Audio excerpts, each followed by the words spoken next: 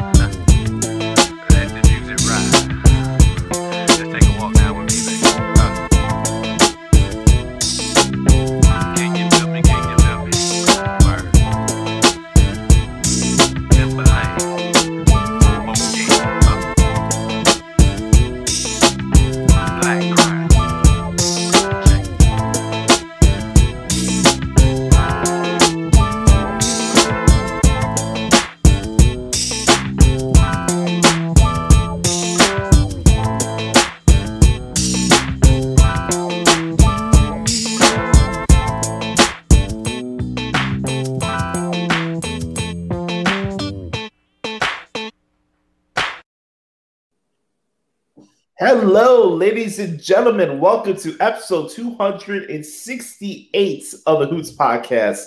32 episodes away, Brother Carter, from reaching 300 of the most controversial, unfiltered, uncensored wrestling podcast known to man today. Welcome to the broadcast, everybody. Yours truly, the nefarious brother Adam, aka Joshy Lopez. Make sure to follow me on Twitter at Josh Lopez Media, at Joshy Lopez 94 on Instagram. And you can see me do some guitar covers as well at Josh Lopez Music. I am alongside the director of operations of the Hoots podcast, the one and only Derek Stoughton. Thank you very much. Thank you, everybody. Thank you. So glad to be back with you, brother Adam. I am back in my palatial palace. No. Back in my pad. Glad to be back. It's been a crazy week in the world of professional wrestling, and we're going to break it all down. But this is always one of the highlights of my week, brother Adam. So glad to be with you and glad to be with our wonderful folks. It's going to be a great show. Can you explain to the listening audience why we were saying no instead of yes? That's right. So if you've been with us for a while, you know that Josh and I, we were the big fans of the broken character. Well, actually, it was Adam Daly, honestly, that got me involved in the broken character, and it kind of just took on a life of its own. But right, and it's always yes with everything. But now, after seeing Big Money Matt and just his complete downfall since joining the worst major wrestling promotion in the world, I don't want anything to ever do any with Big Money Matt. His career has become a complete and absolute joke. So it's no longer yes, it's no. Good times, folks. Before we get really started to today's podcast, I really want to thank everybody who reached out to us last week and said it was one of our best episodes. Really enjoyed what the hell was wrong with AEW last week. I was cracking up listening back last week when I was editing the podcast. I agree with you guys. It was a fun show. And that's the thing, the fun challenge for us as podcasters and content creators is to elevate each week. So if you thought what the hell is wrong with AEW was something last week, just wait to what you have for what you guys have in store for this week. Josh, that was exactly what I was going to say. It's like, fans, thank you for those kind words. If you liked last week, buckle into your seats, ladies and gentlemen. This week is going to be a slobber knocker, to quote the greatest commentator, who also has taken a major nosedive since joining the promotion where careers go to die. This is the place to be, is it not? No, it's not. Go home. Way the fuck home. All right. Really quick, everything's to plug. Make sure to bookmark ProWrestlingTreasures.com if you want to support your boy and the gazillion play-by-play articles that I do throughout the week. Make sure to check that out. And also, for those who are listening to the podcast, whether it's video or audio, remember video trumps audio. That's right. You got the video boss. The video boss. Man, I forgot about that. Oh, my God. Yes. So if you're on video and you're watching this on YouTube, make sure to subscribe to our YouTube channel. Make sure to press the notification bell right next to it so you get notified anytime we go live or I upload a new video onto the channel. Maybe it's an interview or something like that. I actually uploaded a new guitar cover on the YouTube channel the other day, a cover from John Mayer's new album called Sobrock. The song's called Shouldn't Matter, but it does. I love playing guitar. I've been playing music since I'm 7 years old. I just turned 27 about a few months ago. I've been loving music my entire life. So it's something that I'm still able and passionate to, express that. And whether you think I'm good or not, that's up to you. It's all subjective and stuff. But I'm really proud of this cover that I dropped on the YouTube channel the other day. And I think you'd like it as well. So like this video, subscribe, tell a friend about it. Same thing goes with the audio. Make sure to subscribe on Apple Podcasts or anywhere you get your podcasts from. If you're an Apple Podcast user, make sure to leave us a 4 or 5 star rating and review. It helps expand the reach of the podcast to like-minded folk. And we do appreciate the support that all of you give to us each and every single week. It really means a lot to us. So absolutely. We're going to get into what we usually get to in the beginning part of this podcast. That's affectionately known as the Good Brothers Q&A and Wisdom Session. Josh, a disclaimer on that: we may have to end up changing the name of this segment as well because Yes. after what we saw on Well, AEW that's. I don't know. I don't know. We're gonna get into some murky waters because before you know it, we'll probably have to name the change the name of this podcast because that's true where I got the inspiration from. Yeah. It's crazy how the state of affairs are in Jacksonville, Florida. Anyway, Indeed. the Good Brothers Q&A session this week is going to be interesting. The wisdom part topic that I wanted to address for this week's podcast is about mental health and some of the stuff I've been seeing on social media regarding Simone Biles. I just wanted to get that off my chest a little bit. This is not just a wrestling podcast. It's also a light podcast as well. There's no topic that we're afraid to touch on this show. So I want to get to that too. And it's kind of cool, just give some people some advice and stuff like that. I got to share some personal stories and things I've been able to conquer, over the last couple months. I hide nothing for the better, and it's good. So let's get to it. We got a lot of questions this week, so we're gonna let's try to speed through these as much as we could. Okay. But we're gonna start off with the regular good brother Chris Zaletta at XTeenZaletta24X. By the way, if you want to participate in the Good Brothers Q&A and wisdom session, all you have to do is send a question to me at Josh Lopez Media or email us at thehootspodcast@gmail.com. Side note, Josh, make sure that you're all spamming the Twitter help sessions with the hashtag #FreeTheHootsPodcast because that needs to be done. Absolutely. I've been freaking suspended on Twitter for, what we're in July now? Yeah, 5 months. Bunch of malarkey. Shout out to the Snowman, my guy, Brian Snow. I hope you're feeling better, my man. I'm thinking about you. I love you, brother. Thank you for checking out the show, my man. Absolutely. So let's get to it. Chris is always good with mixing it up with sports questions, so we'll get to this right now. All right. Thoughts on Dakota Kai turning on Raquel Gonzalez this week on NXT? We'll start with you, Brother Carter. I loved it. I've always been a fan of Dakota Kai, and I think that I wonder why it took her so long to finally break away from Raquel Gonzalez. This is such an easy storyline to write. It's like you've had the spotlight, but you couldn't do it because of me. It's keep it simple, right? It's a simple storyline, but it works. Dakota Kai is great. Raquel Gonzalez is great. I think this is going to be a great match, and I'm looking forward to it. Yeah, I thought it was cool. I know they taped this week's edition of XC and next week's episode from last week, and then sometimes when it comes to tape shows, you can't really gauge how the genuine feel of the crowd is. But I thought this was an effective segment. I mentioned it on S&D the other day that I really didn't know who else would be available to fight Raquel Gonzalez at TakeOver 36 at this point.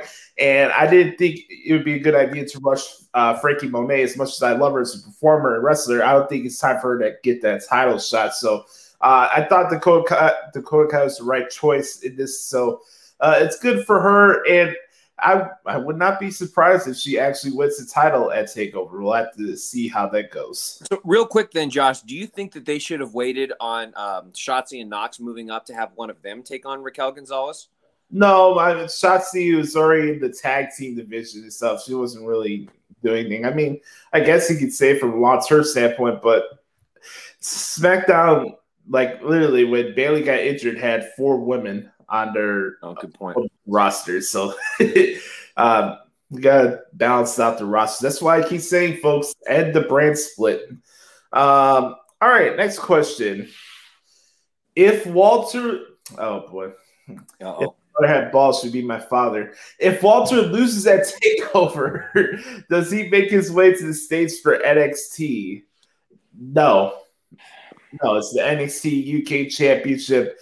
He's made it well known that he's not really ready to adapt to the United States and having that touring schedule with WWE. I think he's an attraction performer, and he's a guy that you could bring in for certain special events and like that. I just don't see him as somebody that you're going to see weekly on Raw or SmackDown. He's barely on NXT UK weekly. That's special about it. He has an aura. He's an attraction, like I just mentioned a couple minutes ago. So I don't think he's losing the NXT UK title, nor do I think he'll be coming to the States more often. But that's just my opinion. Yeah, I agree with you, Josh. I mean, you got to be very careful with Walter because you can bring him in certain markets, like you said, an attraction, and the crowd will go nuts because the crowd would like if you bring him into a Chicago or to Madison Square Garden or something like that. Like the crowd will know who that is, and they'll go nuts for him because they know what a special attraction he is. But I agree with you. I don't think he would work well on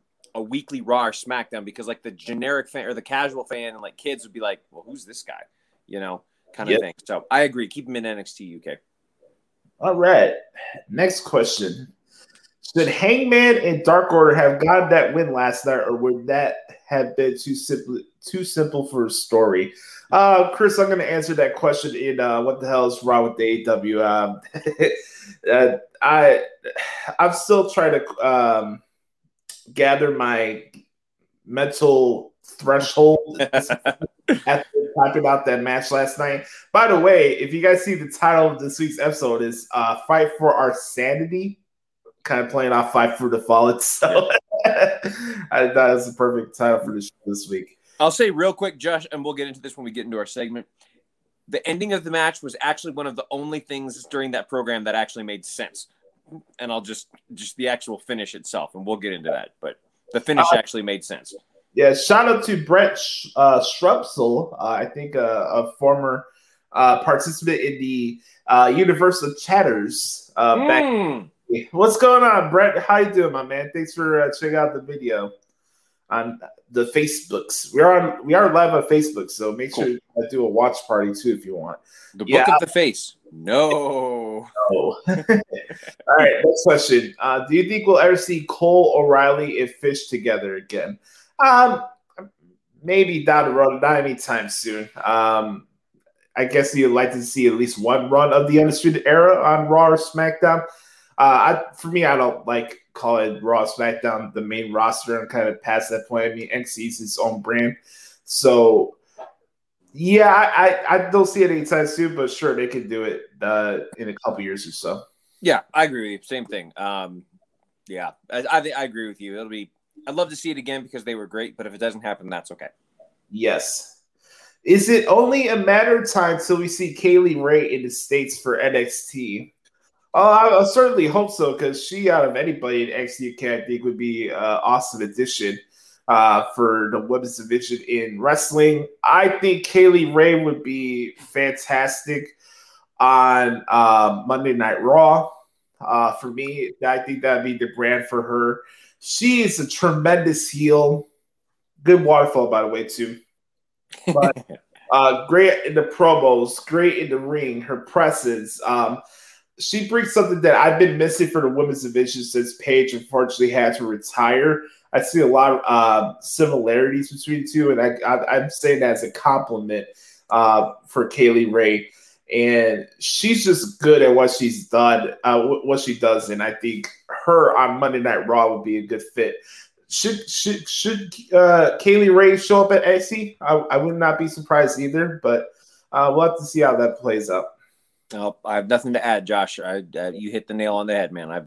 I haven't had a chance to see her too often just because I don't have an opportunity to watch a lot of NXT UK. But what I have, I remember her being absolutely fantastic.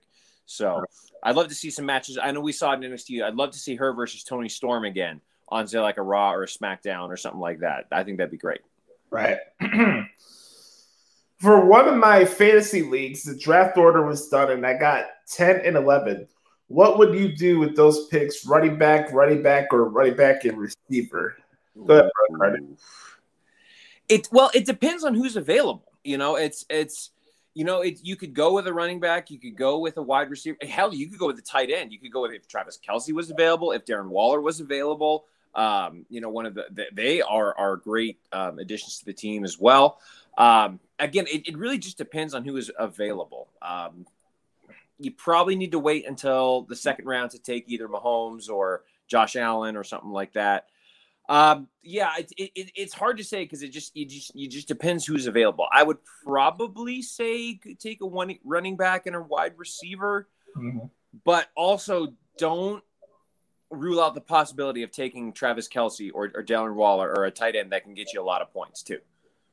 Yeah, just look out the right backs. I mean, I would take George Kittle if you have them. Oh, Kittle, yeah, he's another good one. Yeah. So, I mean, there's good options for tight ends. You just gotta pick wisely. And with the new crop of quarterbacks, you don't know how it's gonna be with the future of fantasy football leagues, where you have the first 10 picks of a draft league is quarterbacks as opposed to wide receivers. You never know how that goes, but I'd say look out for George Kittle if you need a pick or whatever. Good choice. Well, again, Josh, I know we've talked about this before.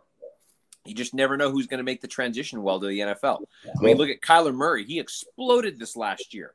And I think this is year 2, I think it is for him. But correct. Yeah, but he exploded last year. But then you look at somebody like Baker Mayfield, who was the number one overall pick and was just a complete disaster. So I'm sorry. He was fine. Who am I thinking of? Because Baker Mayfield actually did well last year. Hold on.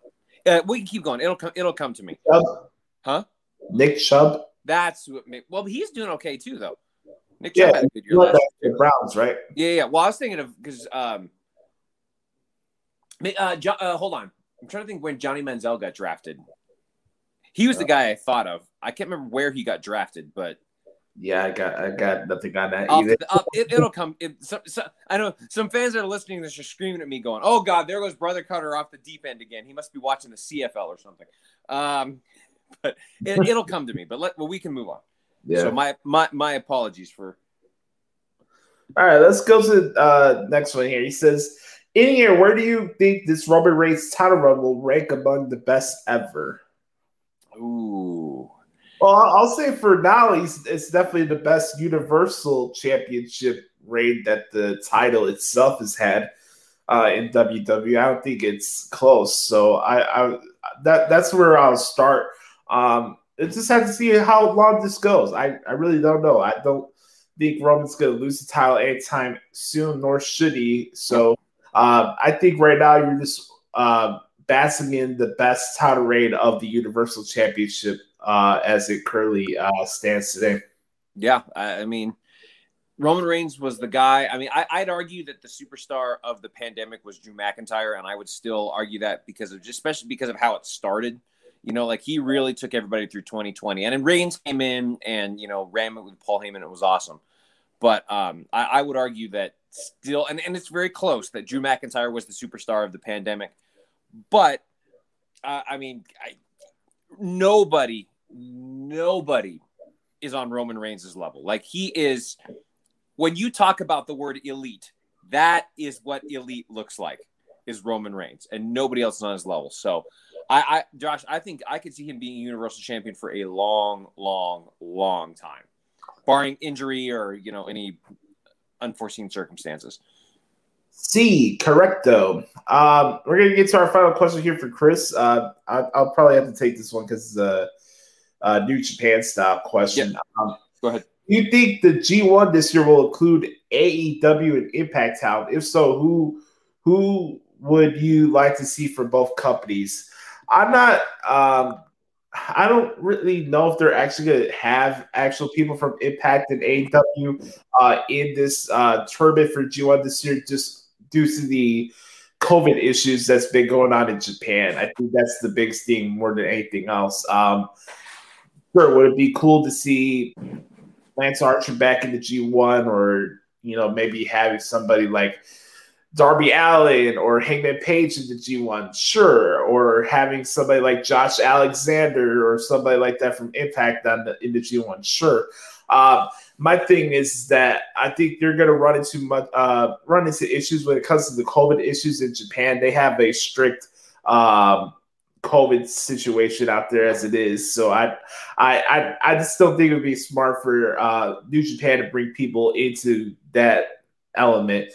And I maybe if this partnership continues down the road, you never know how it is in professional wrestling. Just because you think a partnership is going to work, it's not guaranteed to last forever. We'll have to see how that goes. But I think being cautious is more important than, okay, let's jam 5 people from AEW, 5 people from the NWA, 5 people wherever, and you have this crowded ass G1 tournament. I just don't think that would be good for anybody.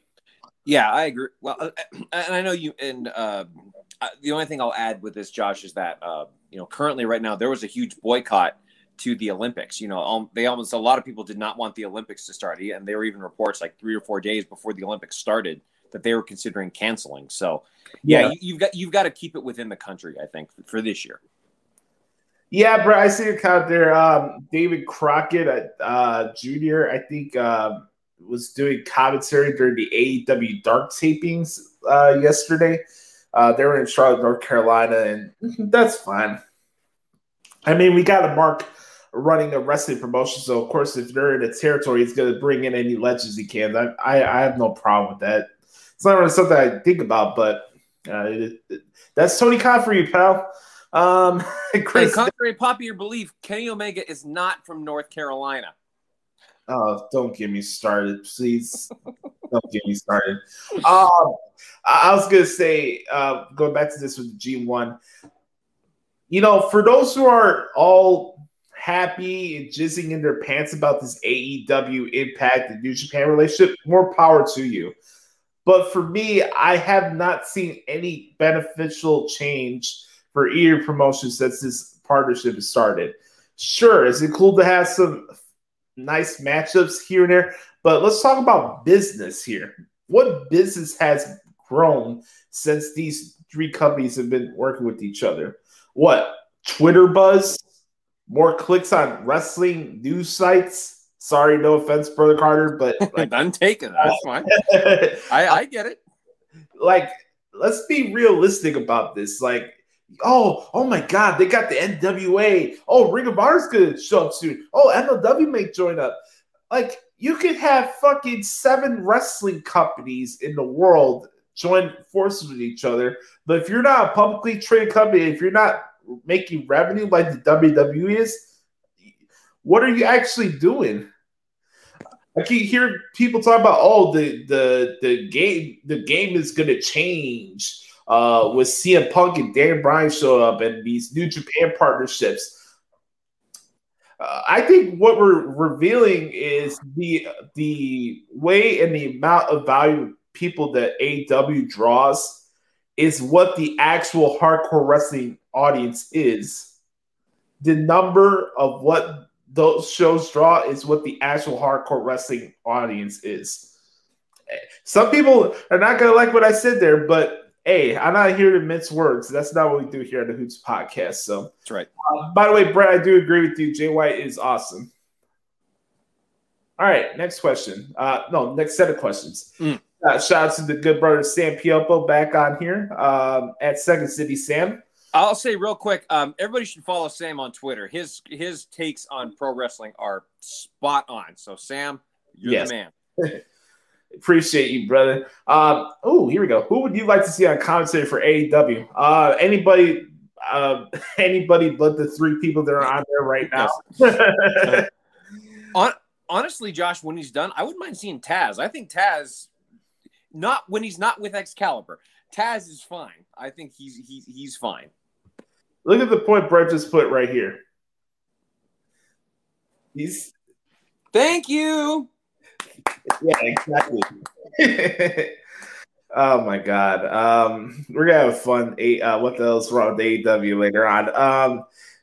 As far as this question is concerned, yes, I would like to see more of Taz on the show, but I had my fill of Excalibur, and Tony Schiavone gets worse as the weeks go by. I can't do it, man. It's like Tony Schiavone is like making excuses for heels, yet cheering baby faces at the same time.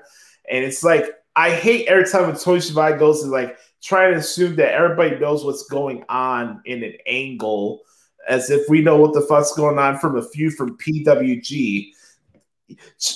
Schiavone doesn't even know that. He's having lines being fed to him for Tony Khan. Yeah, people are always going to soapbox about, oh my God, Vince McMahon is all in the WWE commentator's ears, but nobody says anything about it for Tony Khan. You really believe that Tony Schiavone knows the backstory of Wheeler Yuta and the fucking best friends? Really? Give me a break. Uh, that commentary booth sucks. They need a revamp. Bring in Mike Tenay, bring in Matt Striker, bring anybody. Well, not Josh Matthews, but you get my point, though. No, but they're never going to do that, Josh, because they have to claim, well, we have JR, we have Tony Schiavone, we have the two greatest, people of all time. For them, it's not about what they bring to the show. It's look what we did. Look what we got. Yeah, well, I don't know what the hell TNT's doing. This is the same network that has guys like Marv Albert and Ernie Johnson, who's done and Kevin Harlan doing play-by-play commentary, and we have Excalibur. Excalibur is your main play-by-play guy for your wrestling show. And also, please, if I never have to hear Don Callis on AEW commentary, my life will be better. Okay, we better move on, Josh, because we're starting to get fired up. I can't wait. Yeah. Okay, this is an interesting one. Top 3 tag teams in the business today. Go. Ooh. FTR. Yeah. Ooh. And then. Street Profits, maybe. That's not a bad pick.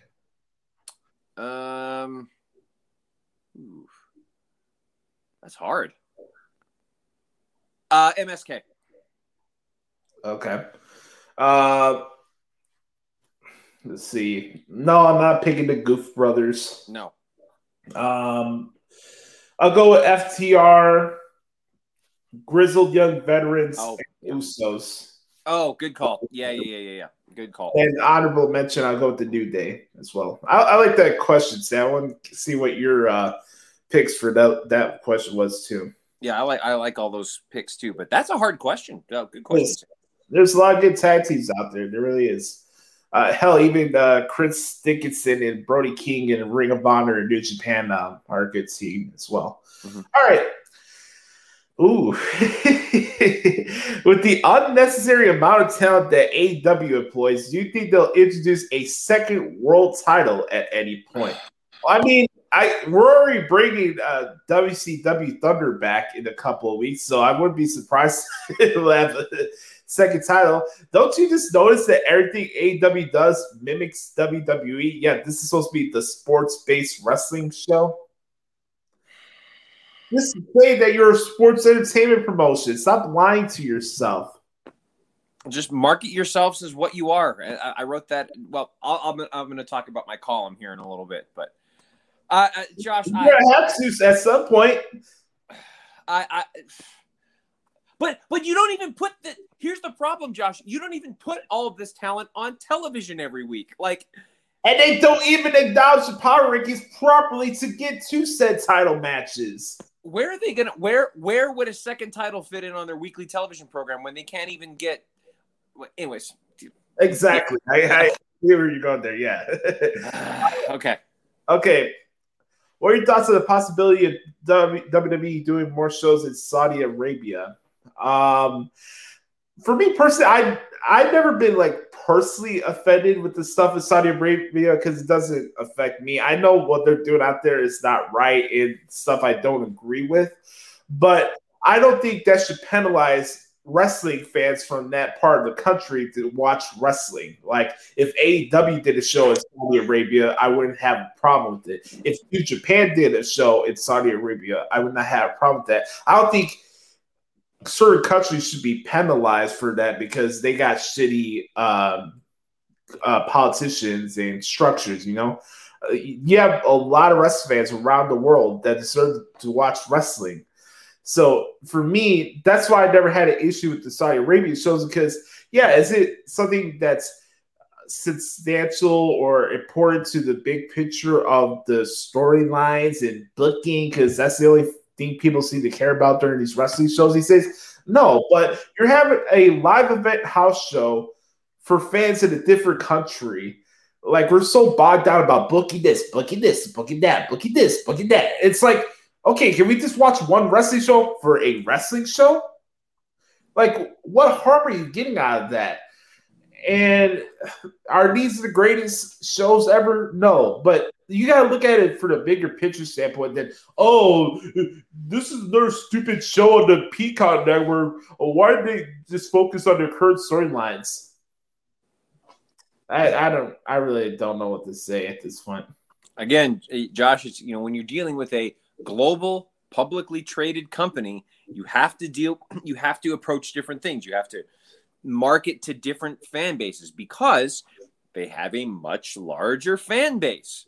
The people that watch WWE, there are more people that watch WWE that don't look at dirt sheets than those that do. There are the amount of people that, like, everybody that watches AEW looks at dirt sheets. I guarantee it.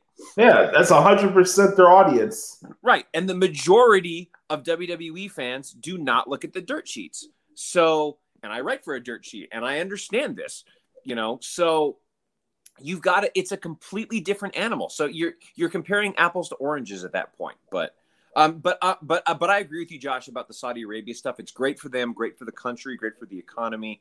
Yeah. Yes, the shows are usually not very good, but again, it is what it is from a global business standpoint.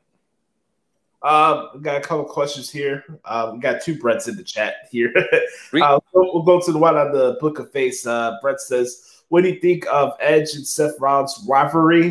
They're two of his favorite wrestlers of all time. I've enjoyed it so far. We'll touch a little bit more about it when we get to the WWE segment, Brett, but I've enjoyed it so far. Same. I think it's great. And two great workers, great looks, should have a great match at SummerSlam. All right, here's the other break here on the Tuba Use. He says, who would you want most to see take the title off of Bobby Lashley? That's a good question. I like to see AJ Styles beat Bobby Lashley for the WWE title. That'd be my pick. Yeah, I like that. I think AJ Styles would be great. Honestly, I'd be okay with Big E winning the world title. I think Big E is – I know a lot of people are not fans of his. I love Big E, and I hope that he's the one that cashes in on Bobby Lashley and wins the WWE Championship. Yeah. All right, let's get to the next question here. Top 3 favorite world title victories of all time. Oh, man. One. Okay. Remember, victories, not retaining. Sure. Like actually becoming the champion. Correct. My number 1 is Kofi Kingston at Mania 35. Like that was incredible. I still get goosebumps thinking about that moment. So that's my number 1. I know my picks. Okay, well, go ahead, and I'll think of my other 2. I got 2 that I saw in person, and then 1 that was a favorite of mine when I was a kid. Number 3 will be Chris Benoit at WrestleMania 20 with the Shawn Michaels Triple H match. That's still one of my favorite WrestleMania matches of all time, and that was really special to me. Chris was one of my favorite wrestlers while I was growing up as a kid, so that was a reason why that's up there high for me in that list. But the other 2 that I saw in person, number 2 is Seth Rollins cashing in at WrestleMania 31, and then, of course, number 1, CM Punk winning at Money in the Bank against John Cena, much to the pleasant dismay of Brother Carter. It was the greatest moment ever. Hey, I'm free for the performance evaluation for last week. This is true. You're not on the performance evaluation this week, Josh. That's true. I'll say I actually thought about Rollins at 31. That was a pretty cool moment as well. And the other one I think was great was, and I know this is going a little bit old school, but Austin at Mania 14, because that really ushered in perhaps the greatest era of professional wrestling of all time. And that just, wrestling exploded with Stone Cold Steve Austin. So I'll say those 3. And you can't go wrong with Eddie Guerrero. For the WWE title too. Yeah. So, good question there, Sam. I like that one. Yep. Okay. Favorite shock moment in WWE history? Oh God, shocking moment. Humana. Oof. Probably. I'm not picking Seth Rollins turning on the field. It was a great moment, but is it the most shocking thing to me? No. I think for me probably was Stone Cold turning heel with Vince McMahon on WrestleMania 17. That'd probably be the shocking one to me. For me, it was the streak when Lesnar broke the streak. Yeah, I remember that either.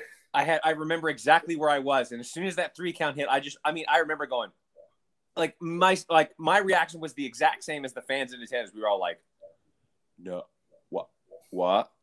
Holy cow! They actually did it! Wow. By the way, shout out to Adam Bailey. He was at that show. Wow, lucky bastard. I know it. Yeah, he was at that show. I remember him telling me about that. So. There's a lot of great shocking moments over the years. I mean, we're shocked every week on TNT, but in the bad way. But not for good reason. Yeah, not for good reasons. Yeah. All right. Next, you can bring back any legend in his or her prime to wrestle any current wrestler. Who would it be? I bring Bret Hart back. That'd be my first and only pick is Bret Hart. I mean, we can talk about the performers that unfortunately passed away, but I just want to talk about people that are still alive and stuff like that. As far as the females concerned, I'll go with Lita. That'd be my pick. I'd love to see Lita versus Charlotte Flair. That would be in her prime versus Charlotte. That would be incredible. And then. For the guys, I actually am not a Bret Hart fan, to be honest with you, Josh. I'm great in the ring, but the outside of the ring stuff for me is just I can't deal with him and his whiny baby. I put him in the same realm as Punk as far as just a whiny baby who cried because he didn't get what he wanted. Here we go. You don't like the 4 out of 10 stuff? You don't like that? Oh my gosh. I wonder what Mitchell Big Mule reaction would be to hear me pick Bret Hart. That'd be funny. Josh, Batista in his Batista versus Bobby Lashley now would be awesome. Like 2 big battles of 2 big imposing figures.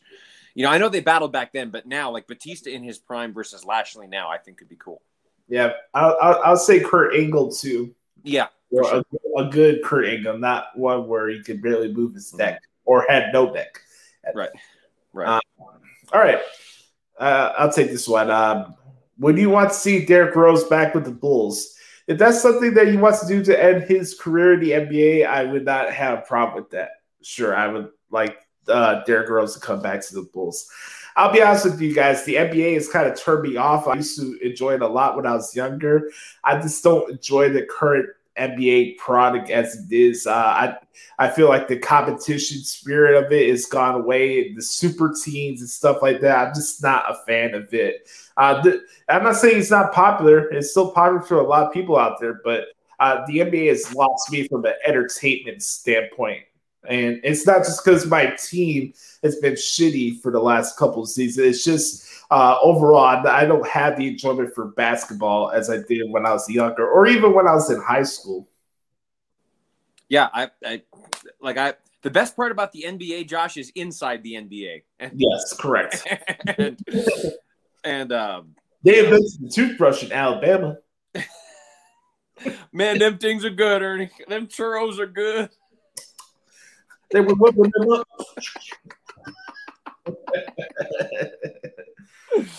Oh, that's great. Where the big old bloomers down there, Jack. You know what they call it? Victoria's Secret, right? It's a secret down there from the big old women. Oh my God, we're gonna get some heat. We're gonna get the hook here. Okay. Oh God, that's funny. All right, let's keep going here. What do you say to wrestling fans who may be embarrassed to express their love for wrestling in public? This is a good question.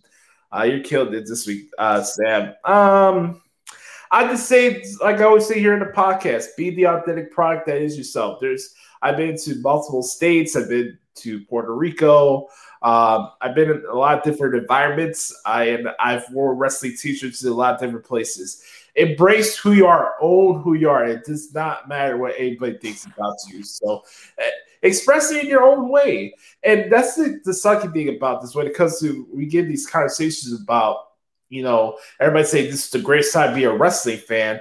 I disagree because you look at social media, it's always a dick measuring contest over which style of wrestling is better, mud show booking or WWE or New Japan. Like, I don't have one major preference over other. I'm just a fan of professional wrestling. I enjoy it for what it is. I cover New Japan. I watch Impact every week. I do MLW. I do WWE. I do AEW. I'm not tied to one wrestling promotion, and I want to enjoy the business for what it is, but it's such this daily nonsense, back and forth comparisons, and WWE versus AEW, and WWE's got to be worried, and yada yada yada. It takes the enjoyment out for me. I don't have the emotional investment in wrestling as a fan anymore as I used to because of the fans of wrestling.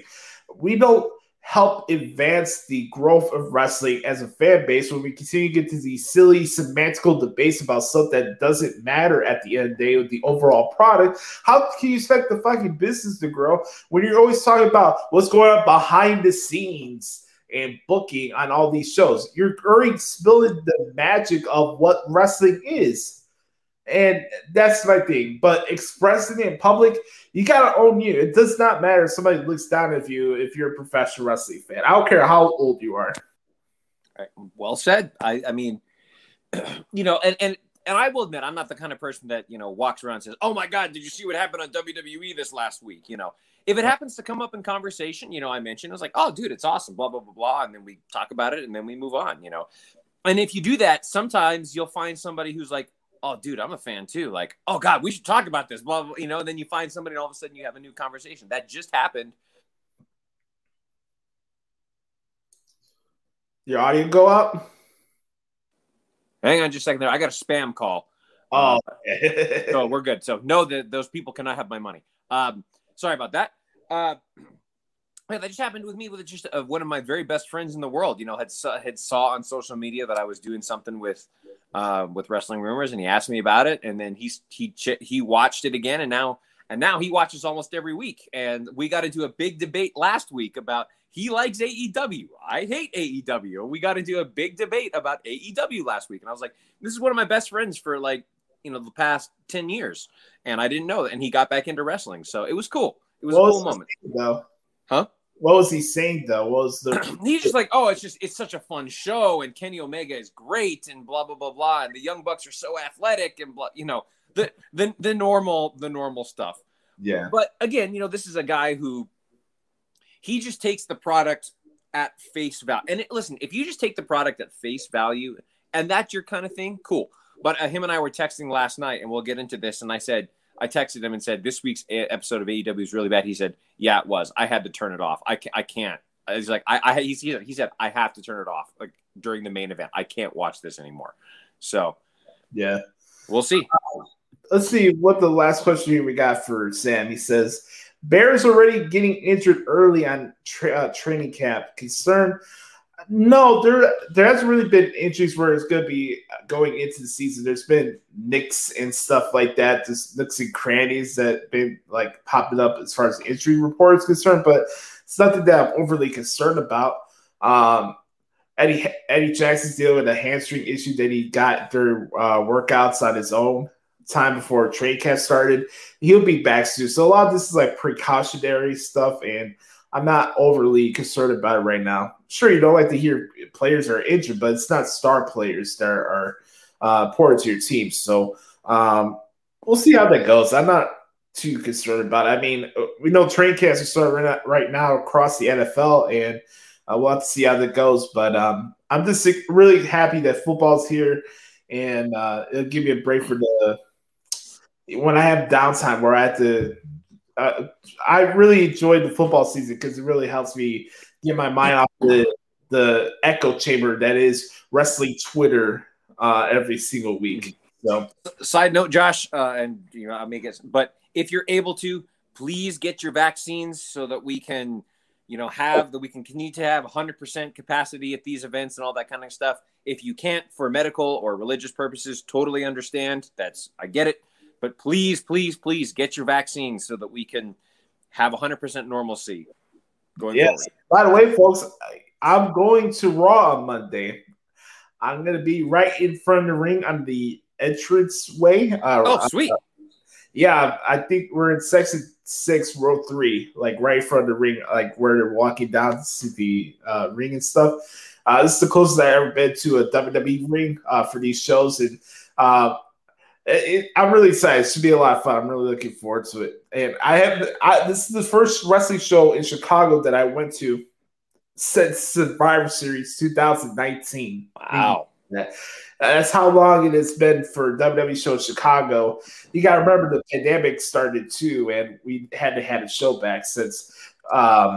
So it's gonna be fun. It's gonna be a fun time. I can't wait. So you have to get used to this bug. The reason I've been wearing this beanie cap over the last couple weeks because my hair looks like absolute dog shit when I take it off. So I've been wearing this to look halfway presentable. But I'll get my hair cut this week. But I am going to Raw on Monday, and you guys will probably see me.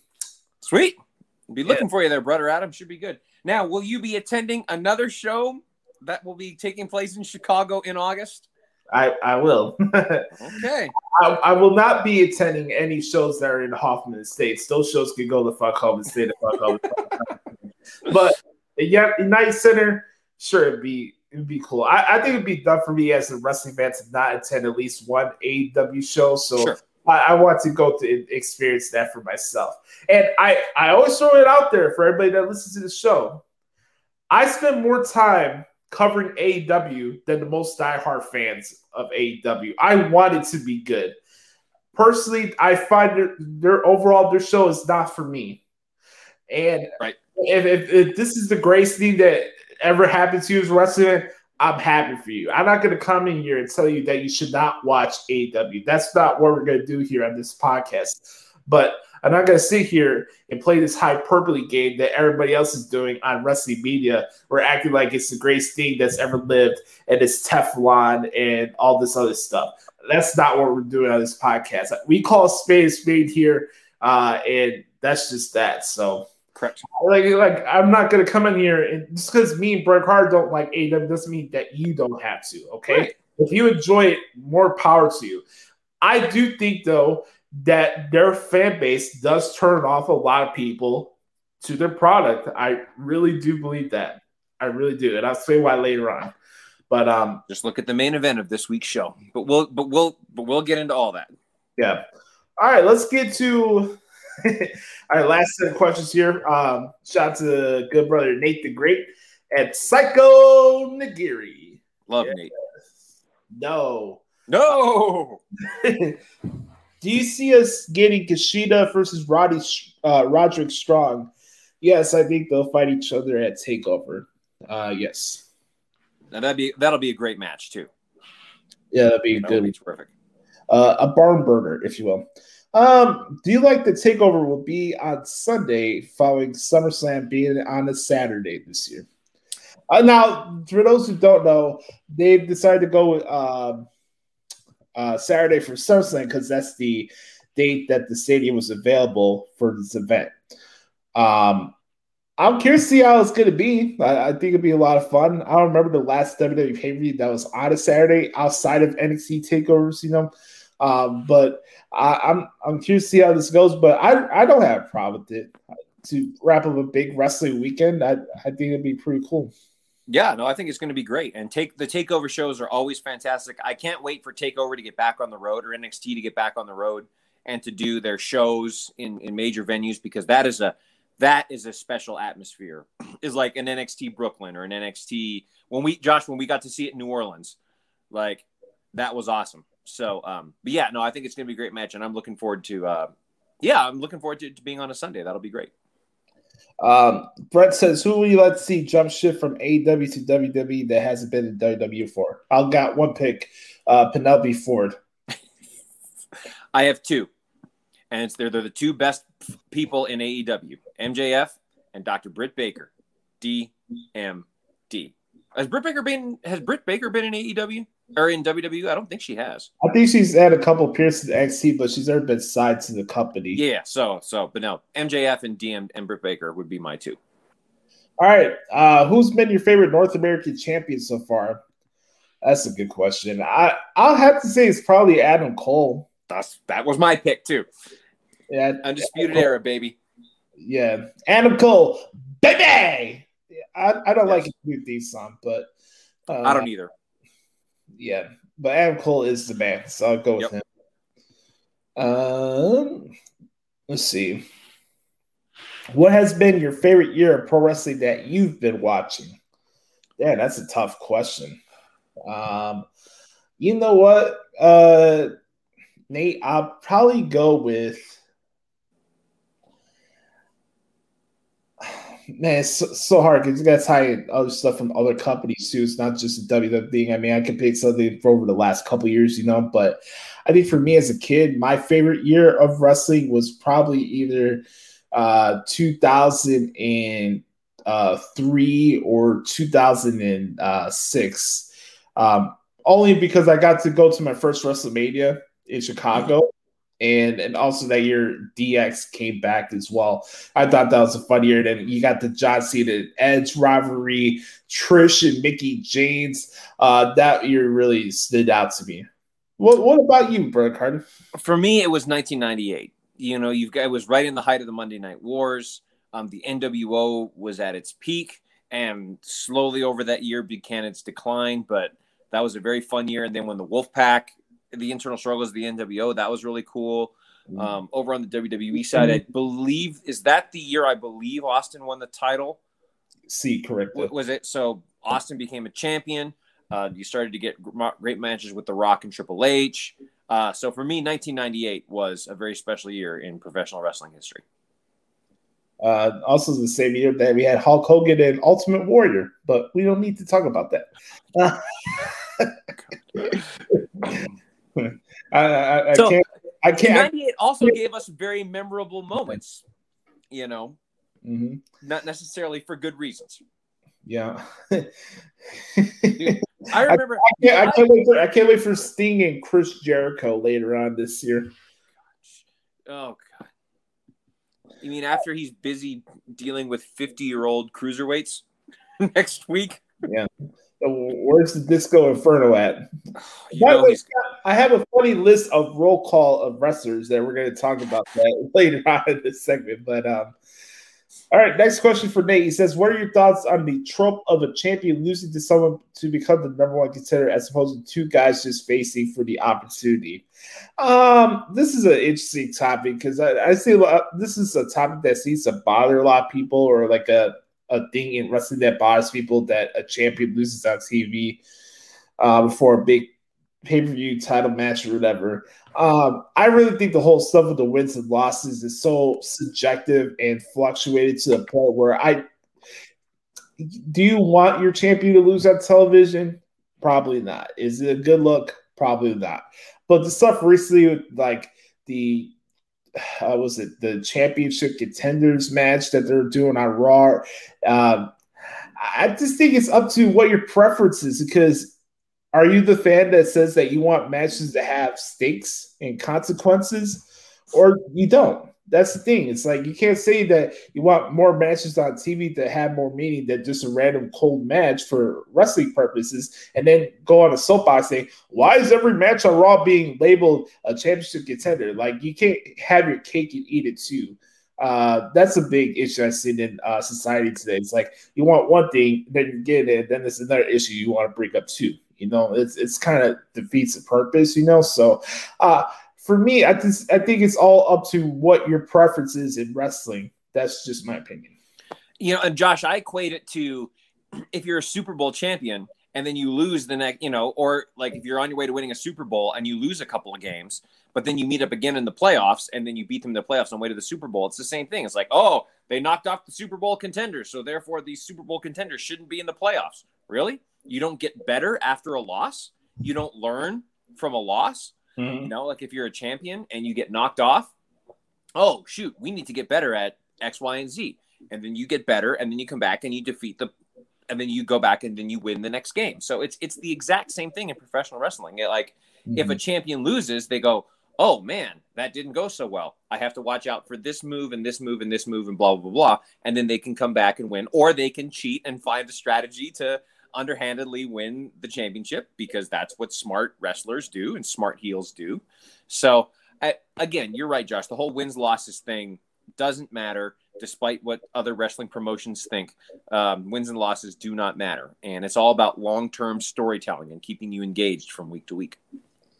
Right. And this is an interesting question here from Nate. He says, do you think Chris Bay will be world champion by the end of the year? I'll take this one because of the Impact related thing. I don't. I think Chris Bay will more likely win the X Division title at Bound for Glory later on in the fall. Then I think he would become a world champion.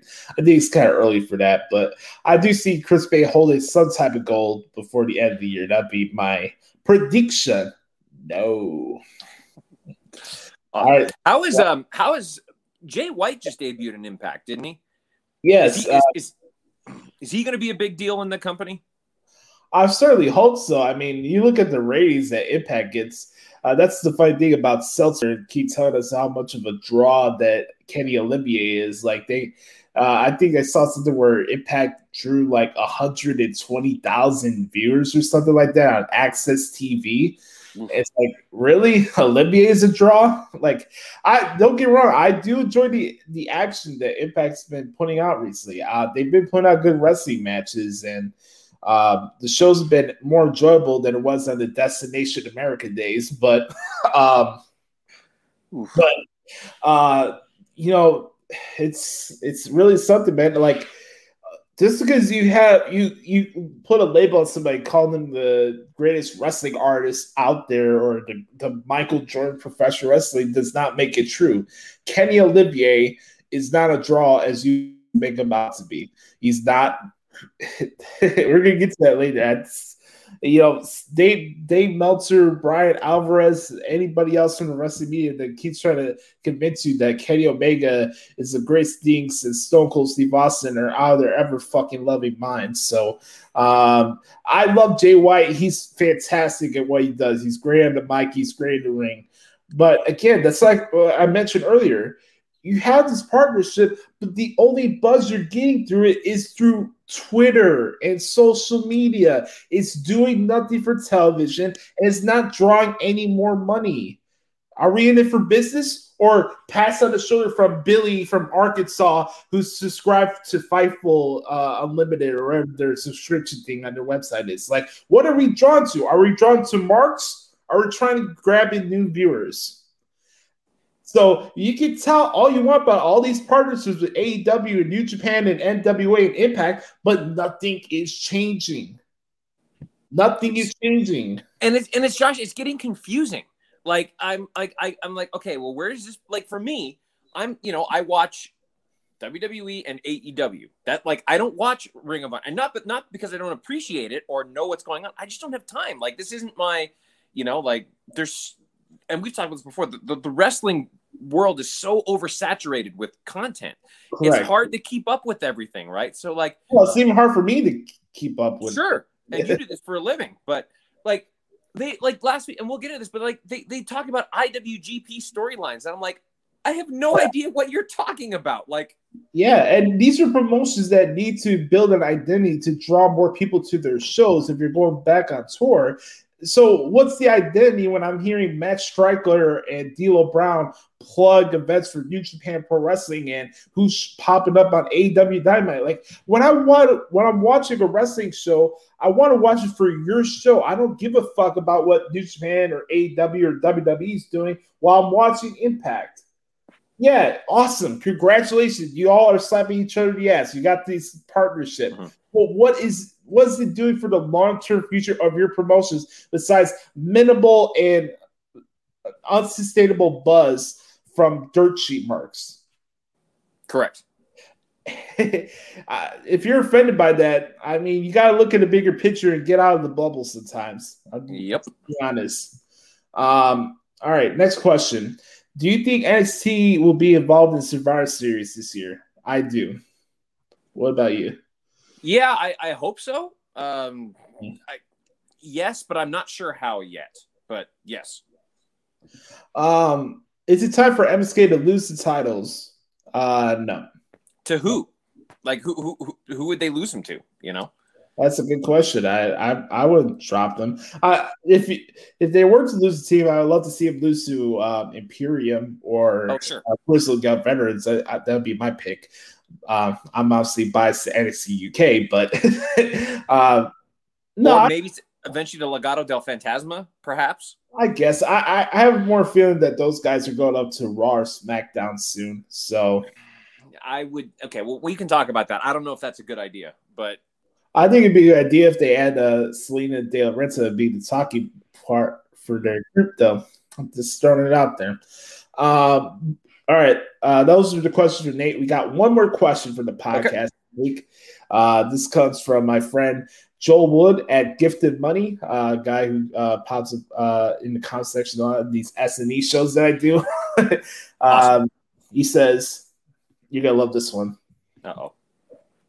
How many shows into CM Punk AEW career do you think before he cuts his first pipe bomb shot at WWE? He says he's going 0.5. I'll go ahead. You're the CM Punk guy, Josh. Go ahead. I guess we should have this conversation now, I guess. The anticipation for CM Punk is for him to appear on the stage, sit just like he did in Las Vegas, and cut the same promo that he cut 10 years ago. And then after that, what's next?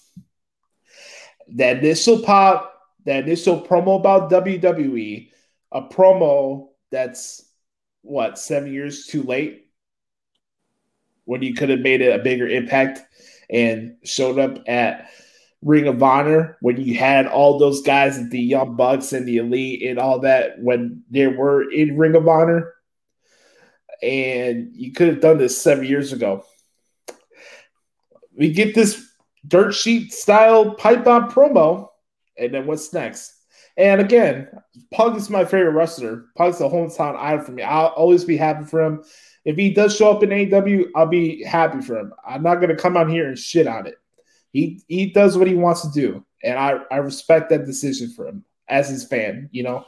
But for me, it's not how many episodes are going to go because you already know what's going to happen, and that's the only reason they're bringing them in, and that's all they're good at is taking shots at WWE because they don't have an identity.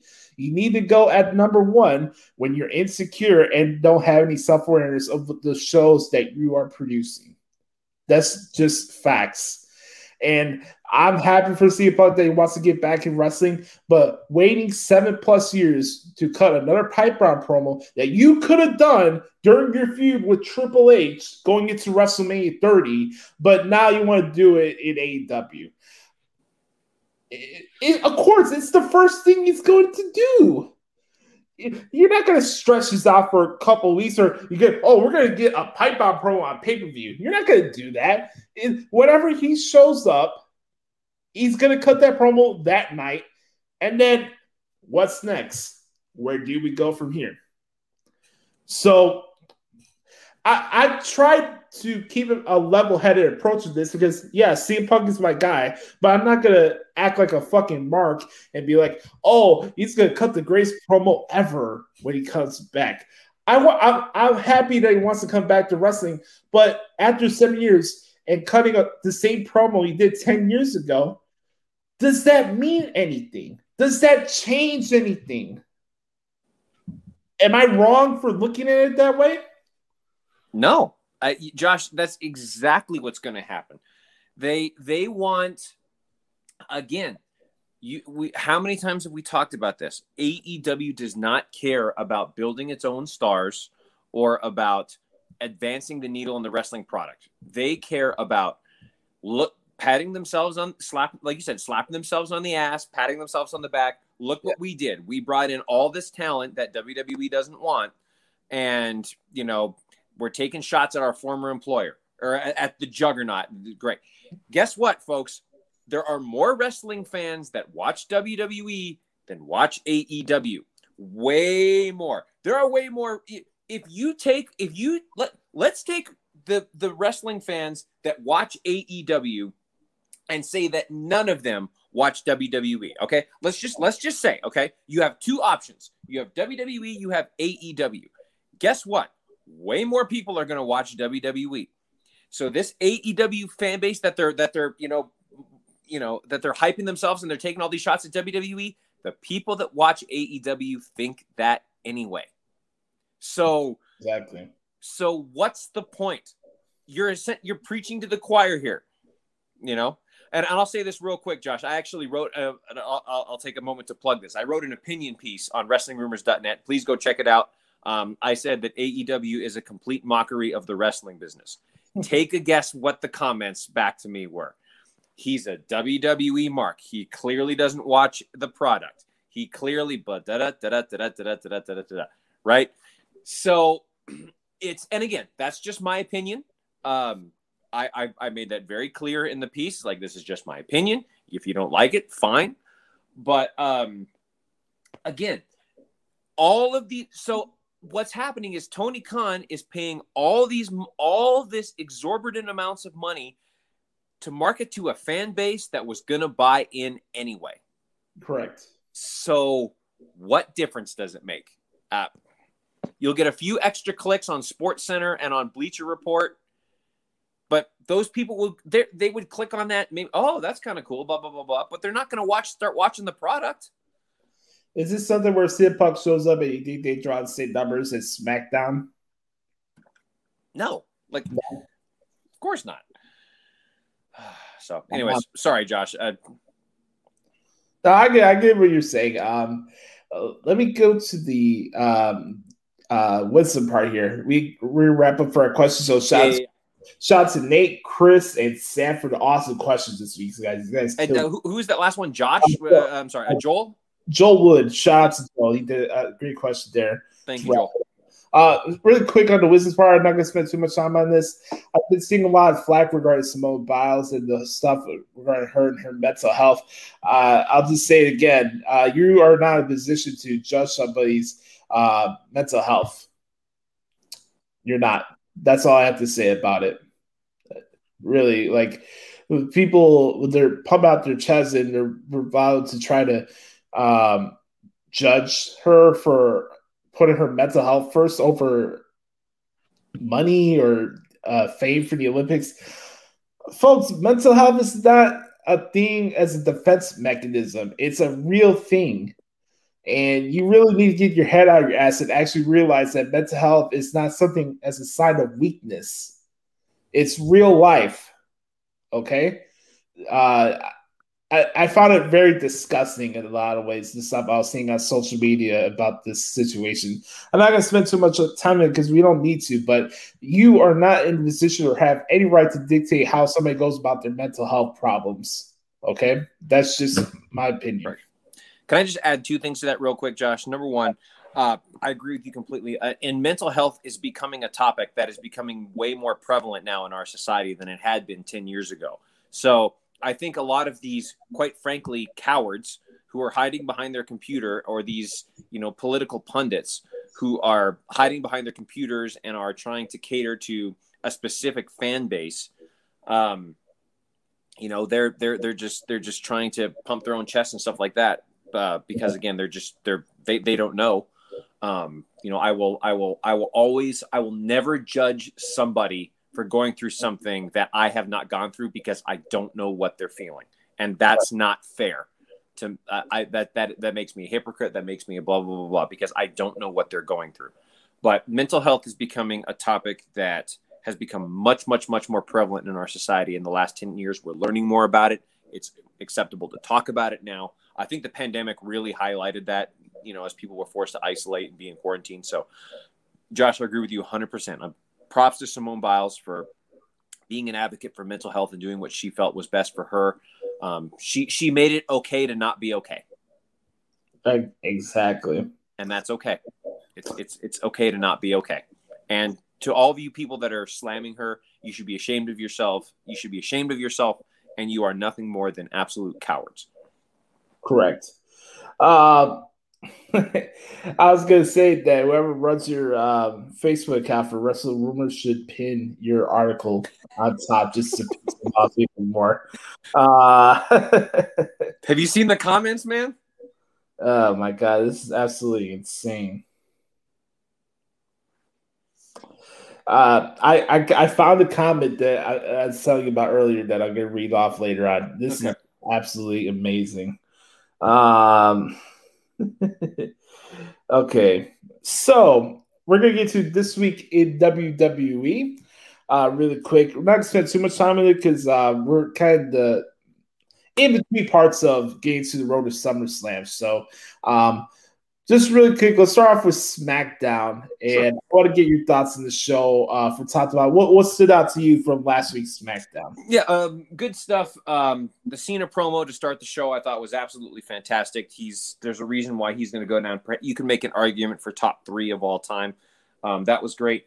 I'm really looking forward to Finn Balor versus Roman Reigns. I think that's going to be terrific. I don't think that'll be the SummerSlam. Obviously, the SummerSlam match is Reigns versus Cena, but match between Finn Balor getting his opportunity at currently the greatest in the world right now, is going to be absolutely terrific. And this actually is proof that it is okay to go to NXT for a little while and then come back up to either Raw or SmackDown, because Finn Balor, it wasn't working out for him on Raw.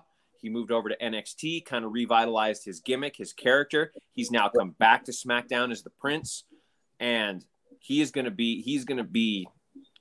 give us a fantastic match against Roman Reigns. So I thought that was great. Cool to see Toni Storm. I hope we get to see more of her a little bit later. And overall, I enjoyed the show very, very much. What did you think? Those are just the things that came to my mind.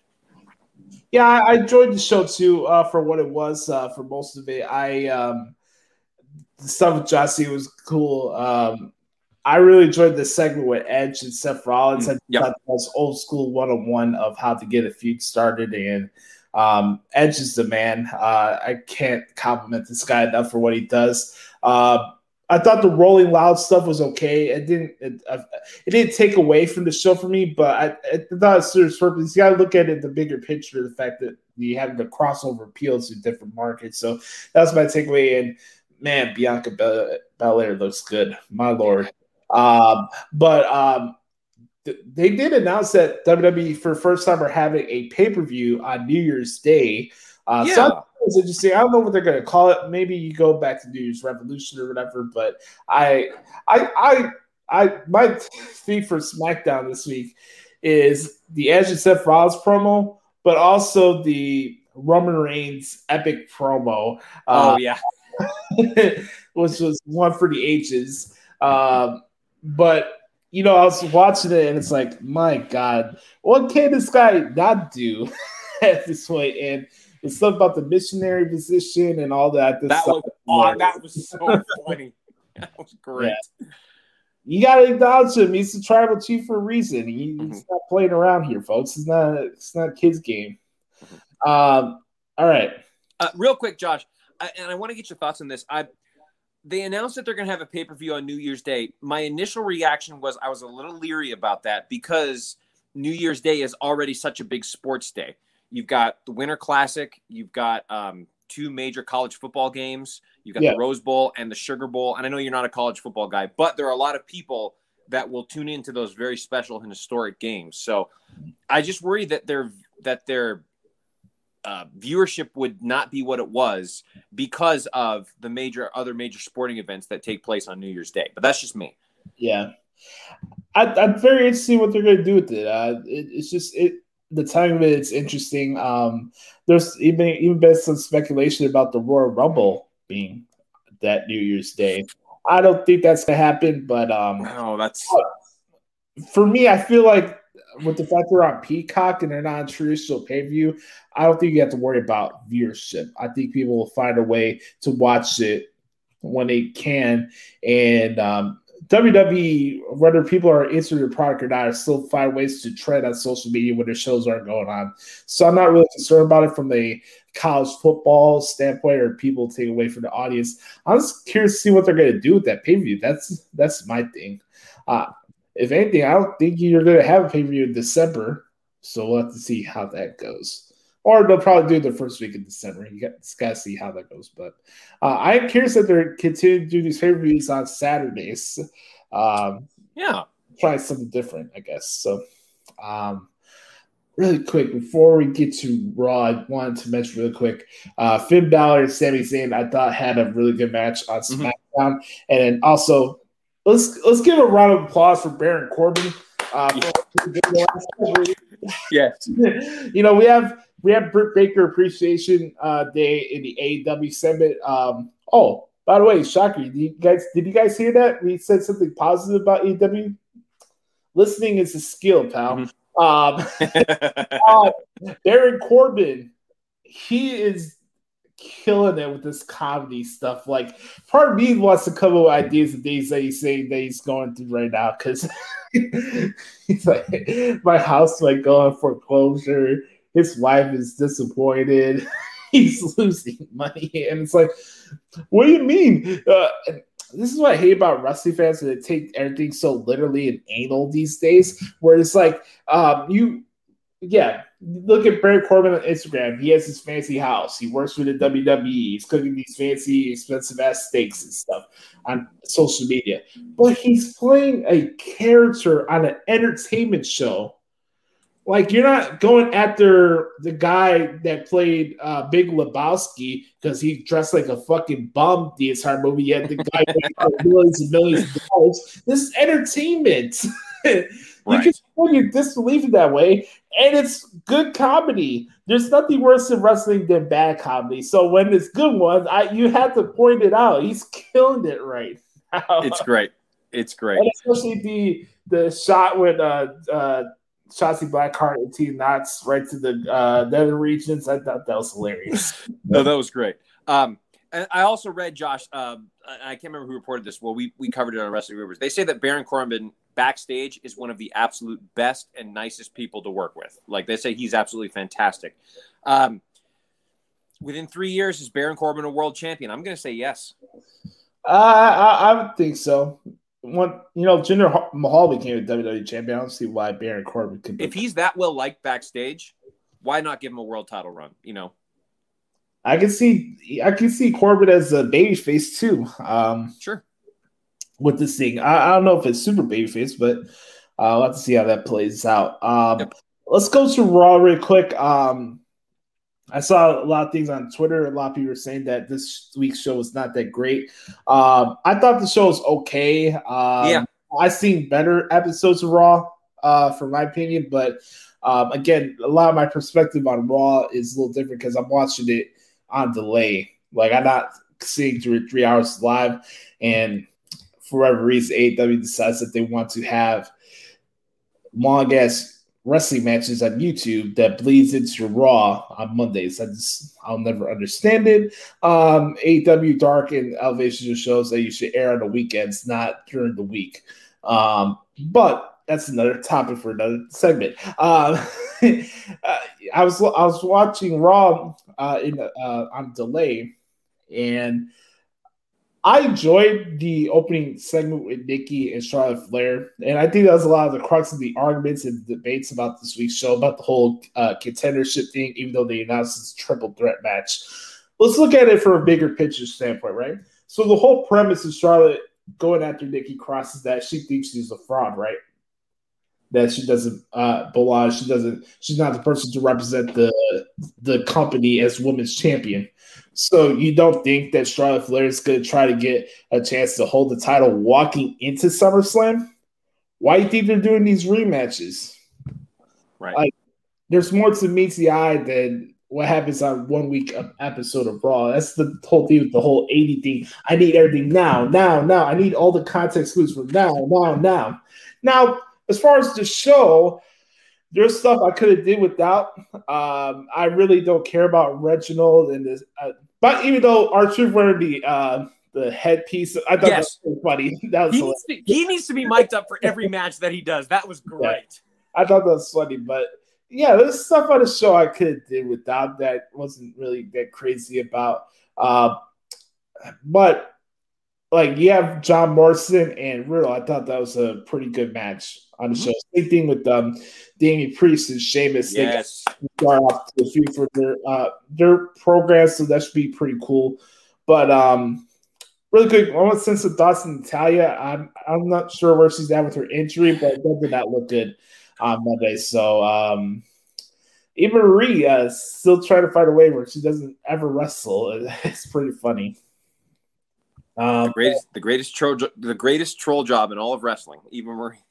I'll say this: I didn't think the commentary is that great this week. It got to the point where I was even laughing for the fact that Miz was spraying Byron Saxton with the dripstick because Saxton sucked so bad on Raw this week.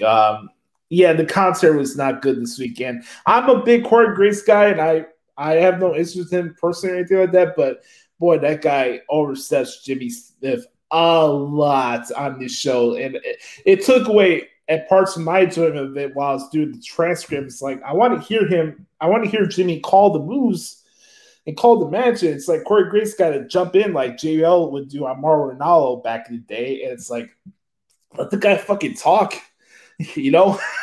Right. So the stuff like that took away from the show for me. I did not think Kansas City was a good crowd either. No. I'll say that. Now that's another thing. Did they have anything to react to?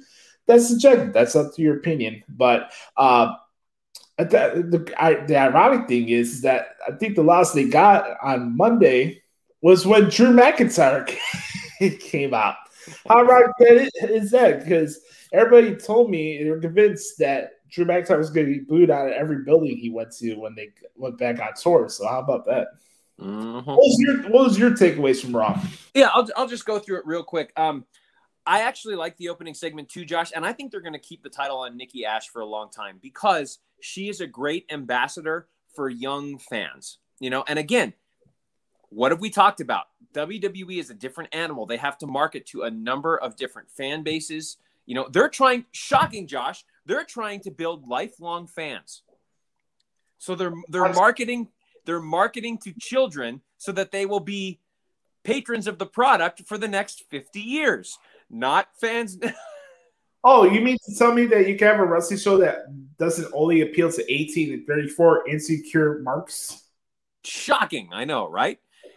WWE has got a great champion in Nikki Ash in that they can market to young, particularly young girls, you know, to empower them and let them know, you know, that's they're attracting a new fan base. It's a brilliant marketing strategy.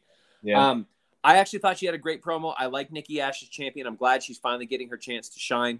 My only thing is, this is just me, Josh, and you know, I'll take heat for this if this is a bad take, but there are other superstars on the roster besides Charlotte and Rhea Ripley. Like we haven't seen Asuka for a long time. We haven't seen, you know, we haven't seen these wonderful competitors in the women's division for a long time. So it's like, you know what I mean? And maybe Asuka's hurt. I don't know. But there are other options. You know, it's like we're getting Charlotte and Rhea again with now Nikki Ash thrown in there. And it's like, fine. And so I'm hoping we'll get something new after. Maybe this is just to get us through SummerSlam, and then we'll get some new matchups after SummerSlam. Yeah. But that's fine. I agree with you. Damian Priest is my favorite superstar on Raw right now. He has been for a while. I'm really excited that I hope he wins the U.S. Championship at SummerSlam. I think that's the way they should go. I called this a few months ago. I said Damian Priest, and you know this, Josh. Damian Priest is how I feel about Damian Priest. That was great. Let's see. Good match with Keith Lee and Karrion Kross. I like that. I've said this before. It is time to get rid of the T-Bar and Mace names. Get rid of it. The masks are off. They're away from Retribution. Call them who they are. Dio Madden and Dominic Dijakovic. And actually, Jim Cornette pointed this out. And he said this like a few months ago. And he's like, at WrestleMania, let's say this person is going to win the world title at WrestleMania. And now here is your new world champion, T-Bar. Really? Or your new world champion, Dominic Dijakovic. Like, what sounds more powerful, right? You know what I mean? Yeah. Like, they needed to be T-Bar and Mace while Retribution was going on. I get it. Like, that's fine. But now the angle is over. They don't have their masks anymore. Please call them who they are. What are your thoughts on that? I see your point there. I agree with you. I also agree with your point when it comes to the women's stuff. But I think it's more about, it's getting through SummerSlam and see where things go from there more than anything. As far as T-Bar and Mace is concerned, I really don't really get the comparison to the Legion of Doom or the Ascension. Oh, yeah, they got face paint, but are they wearing shoulder pads? No, I really don't get that comparison for people. But like, at some point, you got to go somewhere and understand the fact that Retribution is no more. So why does it have to be just T-Bar and Mace? That's what I don't get from that. But by the way, I also enjoy Ali and Mansoor. I was about to say I like that too. That's a great team. By the way, Brett, you want to know my favorite line for Raw this week? Go ahead. Cedric, do you know how annoying the sound of your voice is? My God, that dude should never. There's 2 people in wrestling, no, 3, that should never hold a microphone: Cedric Alexander, Jake Hager, and Matt Jackson. If I never had to hear a promo from any of those 3, I'll be a happy camper. I will say though, Josh, we can get into booking stuff later, but I still think, and you know this, Josh, I think they should have never broken up the Hurt Business. But this just kind of put the stamp on, Cedric Alexander and Shelton Benjamin, them getting just obliterated by Bobby Lashley, because, where do they go from there? It's just like they were in their heyday when they were with Bobby Lashley, but now that they're gone, it's like, well, that's the thing. You can beat him up to a certain point where he actually brings it back. Maybe. I don't know. The other thing I'll say is, I know we need to move on, but Miz using the stuff with the dripstick at the end, that wasn't exactly a PG moment there, Josh. Just the way like Riddle makes Miz tip over in his wheelchair is pretty funny to me. And the last thing I'll say real quick, Josh, is I think Reginald is actually the perfect choice to be the 24/7 champion, because his act is great for getting away from all of the challengers that are chasing after him. He can use all this stuff to get away, but that's just me. Yeah, until he tears his ACL. Right, exactly. I've seen better shows than this one. I agree. I did like the Charlotte and Nikki Cross match at the main event. I thought that was pretty good. Just watching it back on the transcript, I thought that was really good. It's an okay show, but again, it's like I thought this week's show was more about plot points more than anything. Like, you're not getting all the context clues for all these feuds going to Sunset. So I hoping, of course, you always want to have a good show when you attend one live. So I don't think they're going to go through the motions in Chicago. They always try to bring something big for that show. So it'll be nice to see Goldberg. He'll be in the house for that event. So I think we'll have a better one this Monday. They have to, because they know the crowd they get in Chicago. Like, they know you know what, Josh? They're going to have to address the Punk chants, because it's coming. The Punk chants are going to be coming. Well, MVP is on a cheap heat tour right now. He buried Dallas last week. He buried the Chiefs this week. I thought that was awesome. Honestly, I see you're all still upset about Tom Brady. You know what he should do to get it out of the way? He should address CM Punk during his promo and just say, I know the chants are coming, so let's just get it going. The best in the world ain't the best in the world, or something like that, And you're looking at a real MMA fighter right here. He should totally do that. That would be great. It's going to happen. Absolutely. Okay. Really quick, before we get to our main event segment, I do have a couple of things I want to mention. XUK today, we got Mustache Mountain, the team of Tyler Bate and Trent Seven against Symbiosis, a really cool new team they have in XUK. Alongside Eddie Dennis. Jordan Devlin's on the program today, so that should be fun to watch him wrestle. A beautiful woman, by the way, Aoife Valkyrie against Ginny. That's going to be an awesome match. And I think Stevie Turner's back to wrestle this week. She's fighting Aaliyah James. But by the way, folks, make sure. 1 second. Let me take a quick swig of water. Yeah. XUK drops today on Peacock. Make sure you watch XUK each week. It's the best show that WWE produces every single week. But I thought last week's show was really good, and I'm really excited to see Walter and Dragunov at TakeOver 36. You know, Twitter can have Kenny Omega and Okada is the greatest match that's ever lived, but I'll take Walter and Dragunov matches over that any day of the week. So yeah, NXT is where it's at, folks. Make sure to enjoy that show. All right, we're at the 1:30 mark. Time to stop quickly. So, folks, we're about to give you what you need, what you really, really need, and it's an experience unlike any other. It's affectionately known as "What the hell is wrong with AEW?" We're gonna start this off in a 3, 2, 1.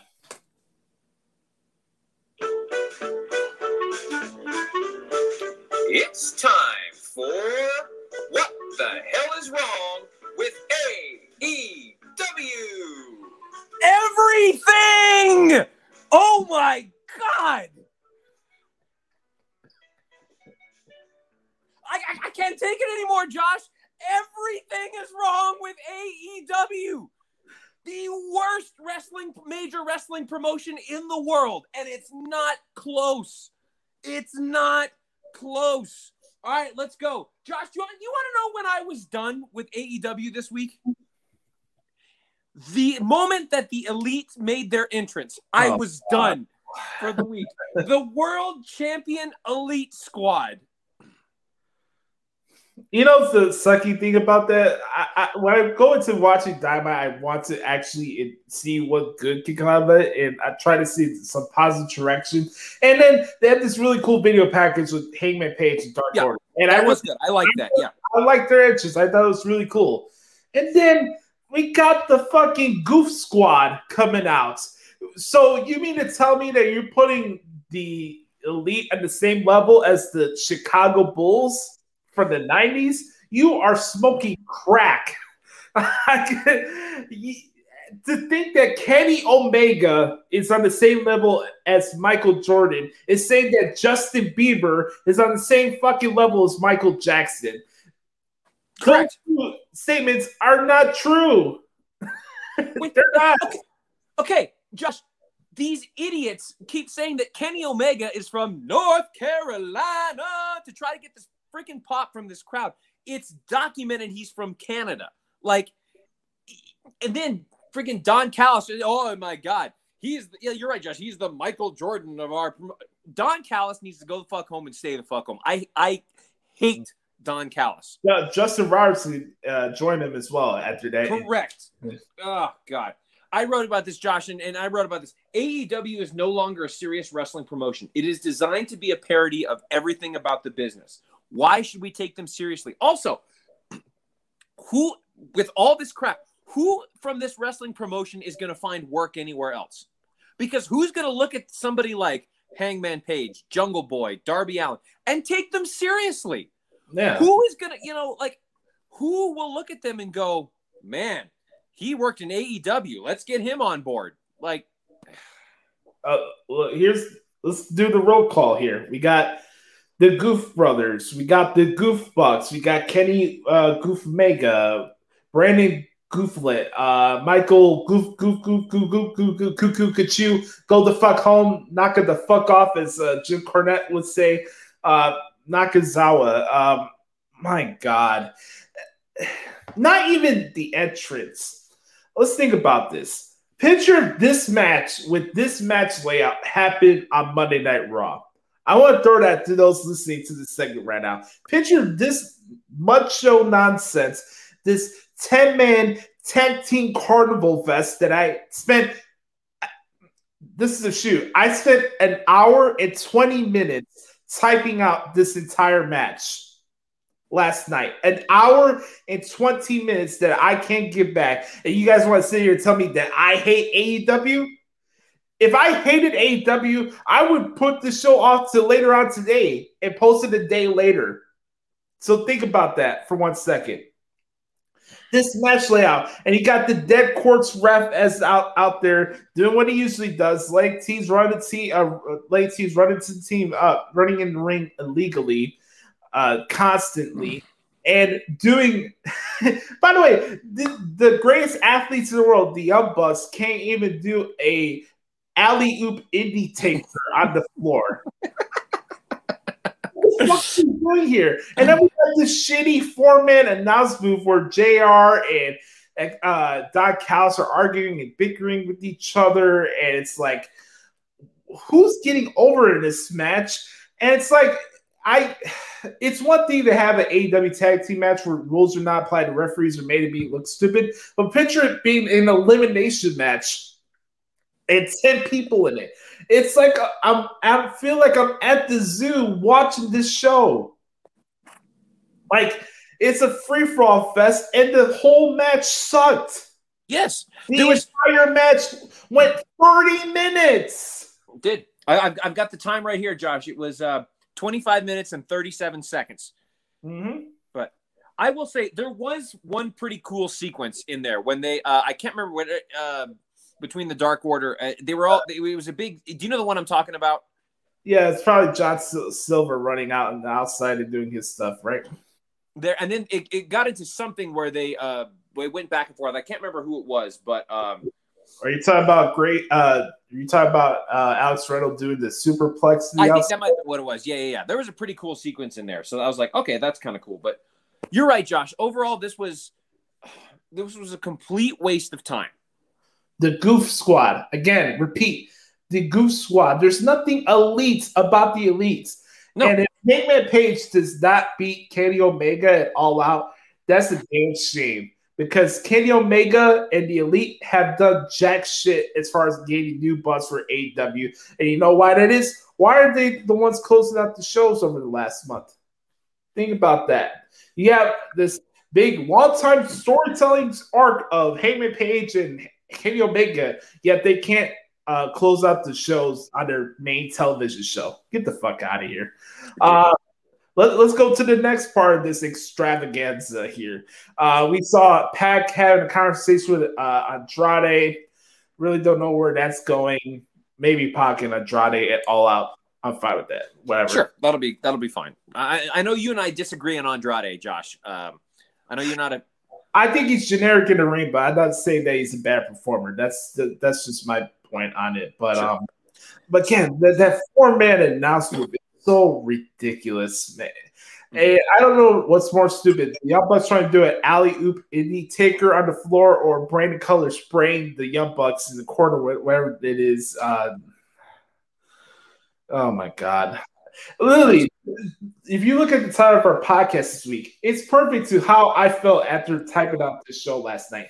I'm fighting for my own sanity. I don't know what the hell I sat through last night, to be honest with you. I don't know what you sat through either, dude. Yeah, so we went into FTR against Santana and Ortiz. Hey, hold on, Josh. Right before that, there actually was a segment I did like, which was the Taz and the FTW segment. Yeah. I actually thought that was great. The second line band to bring Ricky Starks to the ring, I actually thought was a really nice touch. I like that. I thought it was cool to see the band. I thought that was cool. Ricky Starks cuts a good promo. My thing with this is that I'm ready for these guys to go in different directions. That was my thing. I like Ricky Starks' performance, but I think him and Cage need to go different directions, and I don't think this is something that you could stretch out to All Out. I don't. You could do it on a Dynamite, but I'm not sitting through another whole month of Ricky Stark and Brian Cage segments. Sure, I do like the idea of the feud, though. It makes sense. This is one of the storylines in AEW that I'm actually intrigued by because of Ricky Starks and Brian Cage. But I don't know. You want to talk about generic? Look at Brian Cage. You know, I hate to say that, but you know, there's a lot of generic stuff on the show. I call it AGW. I don't call it AEW. It's all generic. So, anyways, but okay. But then also, Josh, we get Hiroshi Tanahashi making an appearance on our television for some stupid reason. This is actually one of the things I did like on the show last night. Tanahashi is the biggest New Japan performer that they are bringing in so far for the ones that have showed up so far. Oh, okay. Tanahashi, in a lot of ways, has been the John Cena of New Japan Pro Wrestling, and this is for him to show up, whether it's on Dynamite or whatever. But it looks like Lance Archer and Tanahashi are going to have a match at the New Japan pay-per-view in Los Angeles called Resurgence on August 14th. So bringing in Tanahashi in would be pretty cool for the U.S. that never seen him wrestle before. So I think it's actually a good gift for AEW. I thought that was pretty cool. I was not expecting Tanahashi to appear on there, but I thought that was pretty cool. Okay. Again, see, I don't know much about New Japan, and I'd heard the name Tanahashi, but I didn't really know him. So this gives me some good backstory. So but again, if you're a casual fan, you don't know who that is. You know what I mean? So, okay. Anyways, you were talking about the tag match. Go ahead. Yeah, we got FTR against Santana Ortiz, and this is the match that I would have started this Mud Show Fest with. Here's the thing. There's a couple things on Dynamite I did like last night, and I think that's kind of a misnomer of what we do. Say we don't hate every single little thing that happens on this show, but it's like the hyperbole that I see on this program on Twitter all the time. It's like, they do no wrong. They make no mistakes. They're the masters of booking. I saw that tweet last night from somebody. They're the masters of long-term storytelling, and nobody has a better live event feel than AEW. I'm like, stop bending over for Tony Khan. He's not going to put it in your ass. So, like, please stop it already. Go ahead. Go ahead. Sorry. No, you go ahead. It's all good. I was just going to say, going back to the previous segment, JR said there are no places for trombones in wrestling. Was that another shot at WWE? Probably. Did you catch that comment when Brian Cage came out and beat up the band? And JR said, "Well, there's no places for trombones in WWE." I think he was taking another shot at the New Day, you know, with no places for trombones in wrestling. So I think he was taking a shot at WWE there, but that's just me. But I enjoyed the tag match too, Josh. I thought this was a good match. Again, good wrestling on a wrestling product. What a concept. Yeah. Not for me. I enjoyed the match for XCR Santana Ortiz, but you know, Cash really got a nasty bruise. He did not. Yeah. Good. Hopefully he's doing all right. But besides that, like, here's the thing: you could tell the crowd was kind of indifferent in portions of this match because you spent the first half of the show doing a 30-minute carnival fest and doing a bunch of gazillion spots and to have heels win, and then you'd follow it up with another tag team match where heels win again. And this is the stuff with the formatting of the show that I just don't get. Traditionally, you don't start a wrestling show with two long, drawn-out tag team matches. At this part of the show, this took the win out of my sails for me. Mm-hmm. Then we got into some other stuff backstage. They announced the United Center show. We talked about that earlier. Then we got into Lance Archer against Hikuleo. By the way, Hikuleo, another guy I see on New Japan Strong each week. Young talent. The son of Haku and the brother of the Grills of Destiny. I like Hikuleo. He's done a lot of good stuff on New Japan Strong. And even though this match was kind of short when I was typing it out, but this was more to make Lance Archer look good, so I understand why they did it. But yeah. Hikuleo's a good talent. It's a guy you should keep your eye on as the most go on. So this didn't really bother me. This is the type of matches I would like to see more on AEW where they're having the matches enhance the main people on the show.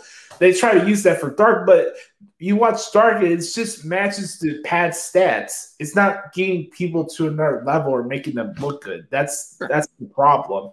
So when it comes to this match, I thought it was pretty good. Yeah, I like it too.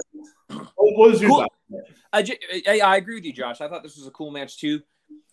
Again, we're objective here. This was a good part of the show. AEW did something right here. This was great. Very cool to see King Haku. I've been a fan of Haku's for a long time. I think unfortunately, I think in WCW he got overshadowed by the NWO and didn't really get a chance to be what he the dominant force that he could have been. Yeah. As in WCW, but I thought that the match itself was fine, and like you said, it was to pump up Lance Archer, and I had no problems with that at all. So that was great. What's next that we need to? Okay, then we get into Cody Rhodes in an interview, but we get another backstage brawl with Malachi Black, who we haven't seen on television in 3 weeks. Yeah. So all of a sudden we're supposed to remember who he is, and then he comes out and attacks Cody Rhodes. Fine. That was stupid. You see how much of a geek Tony Khan looked like? Yes. And then we get Miro and his open shot for the TNT. Now, apparently, he's got a new gimmick now. I saw a tweet from you, Josh, that said his new theme music is cool. Yeah, I do like his new theme music. It's pretty good. I saw something they're calling him the Redeemer or something. Yeah, is that his new gimmick that he's the savior of AEW now? And is he the new Messiah now? I don't know.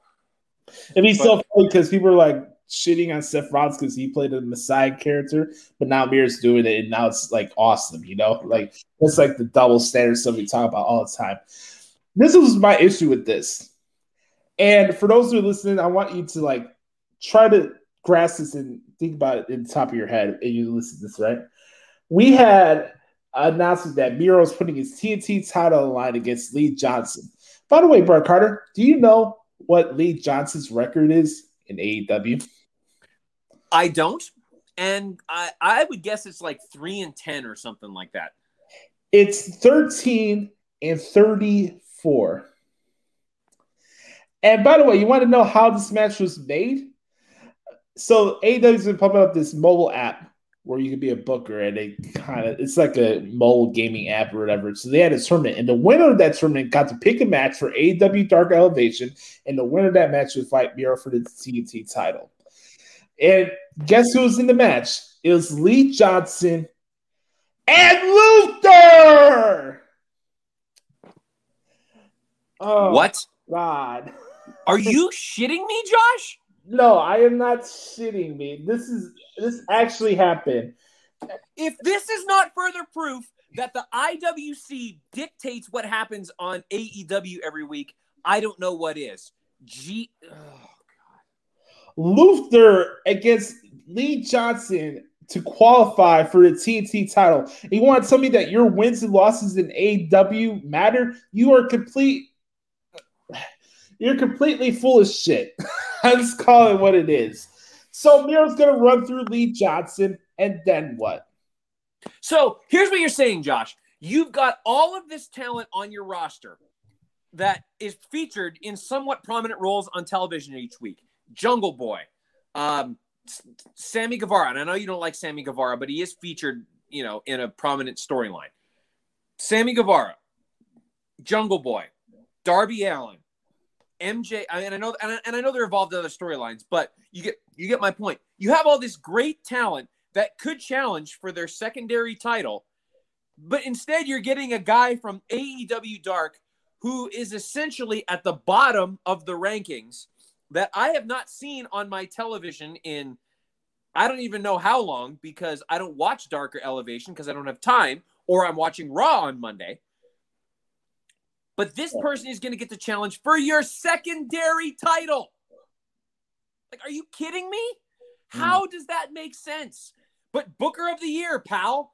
How does that make absolute any freaking sense at all? It doesn't. It doesn't. This. Yeah, he's gonna destroy Lee Johnson. Then who's he gonna? Then what's he gonna go through next? Luther. Maybe Butcher. Who's next? The candlestick maker, the Butcher, the baker, the candlestick maker. Yeah, I don't know. We had this conversation last night at S&D about it, but I wouldn't rush Jungle Boy to fight Miro. I wouldn't do that. By the way, if you want to make Miro look good, have him fight Christian Cage, and Right. have Miro be the guy to end Christian Cage's undefeated record. You're bringing in all this ex-WWE talent. Put them to use. Don't just, sign them a check so they can just go out there, stand there, collect their big payday, and go home. Like, yeah. The fact that Lee Johnson and Luther was a match, let alone to qualify for TNT title matches, is absolutely mind-boggling to me. Hey, they do no wrong though. By the way, I got the comment lined up. Yeah, please go ahead. So I'll say that in a couple of minutes, but we got something to talk about here. So we had, speaking of Christian Cage, we had Christian Cage and the Jungle Express against the Hardy Family Office. It was what it was for me. I was mostly indifferent in this match. The fact that Christian Cage and Stunted Grove had to run after Matt Hardy and his was something that I really pissed about. And of course, we have Aubrey Edwards doing what she does best, being the shitty ref in the tag match. That's still popping from that line last week. It was the consistent Aubrey Edwards clowns. Oh God, she's the worst referee in televised wrestling today, and it's not. I don't know. Rick Knox might be up there too. I can't go after. He's kind of old, so I can't really knock him that bad. But I don't know what this serves, to be honest with you. I've been kind of indifferent, and they jam the Hardy Family Office down my throat a lot on Dark, man. They have Pride Party matches, The Blade, and Helico, and Jack Evans matches all in one episode. It's like I have so much fatigue from the Hardy Family Office, and I've been saying it for months that the Jurassic Express needs to split up. So I don't really know who got over in this match, but it was what it was for me. And then real quick, we had Thunder Rosa beating Julia Hart. No problem there. It was what it was. Trying to remember anything else backstage, if there was anything else to be. Oh, no. By the way, I thought Moxie's promo in the back was kind of goofy. No, nobody's running for you. Right. Nobody's running away from you. Like, fine. Or what are you, a heel now because you lost the title? Boo-hoo. I'll just say real fast, Josh. I'm all in on Thunder Rosa. I think she's great. And she's awesome. I can't wait to see another match. If they could just let her and Britt Baker have a match and not a lights out bullshit, just let them have a wrestling match. Exactly. And see what happens. Speaking of outlaw bullshit, let's get to the main event of the evening, folks. Here we go. This is really what the hell is wrong with AEW. So we have the Ayatollah of the Rona, Chris Jericho, taking on a well-known flea market wrestler in Nick Gage. On worldwide television, we had light tubes, we had pizza cutters, we had those things where you jam into somebody's forehead. I don't know what the hell those are called, but you saw everything and the sun in this match. Now I'll say this: all due respect to Chris Jericho and what he put his body through last night, but outside of that, this was completely grade A bullshit nonsense that I have no time for. And I'm starting to realize that if this was going on in ECW, if I was this age and I was in that era of the 90s, I don't know if I would enjoy ECW as much. But now that I'm thinking about it, like this deathmatch, garbage ass wrestling is so ridiculous to me. And the funny thing about this is this hasn't got me any more excited for MJF and Chris Jericho, which is the point of this feud and the whole labors of Jericho. So, of course, Chris Jericho wins. He has the crimson mask. MJF, does a great job on commentary again this week. But you watch this, and this sports-based wrestling, this is the thing that's going to change the balance of power of wrestling is going to shift. Remember when Tony Khan tweeted that the balance of power is going to shift? Yeah, with flea market wrestling matches. Yeah, keep telling yourself that, pal. But I see that was the first Nick Gage match I ever transcribed, and after typing that down last night, I hope it's the last one that I typed out. This was embarrassing. It's a fucking joke. I don't know. I don't know what the people at TNT were doing when they were watching this match, but Tony Schiavone's like, "Oh, this is the place to be, is it not?" Oh, okay. So we got a show that can't admit to themselves that they want to be WWE and sports entertainment, yet touts that they're real pro wrestling and that they're wrestling so superior than everybody else. This is the same fan base who thinks that AEW's wrestling is so superior than everybody. It acts pretentious. It reminds me of people that I went to high school with, like these pretentious ass dweeb AP algebra, AP English people who are snarky, morose, who think their shit don't stink and think they're smarter than other people because of yada yada yada. And it's like, first off, look in the mirror, and secondly, go fuck yourself. And here's the thing: if you're into this macho garbage wrestling, more power to you. But for me, as somebody who wants to invest in a different wrestling promotion outside of WWE, this does nothing for me, and it's absolutely embarrassing that this is the way they close this program, and that your big announcement for next week is bringing out Juventud Guerrera.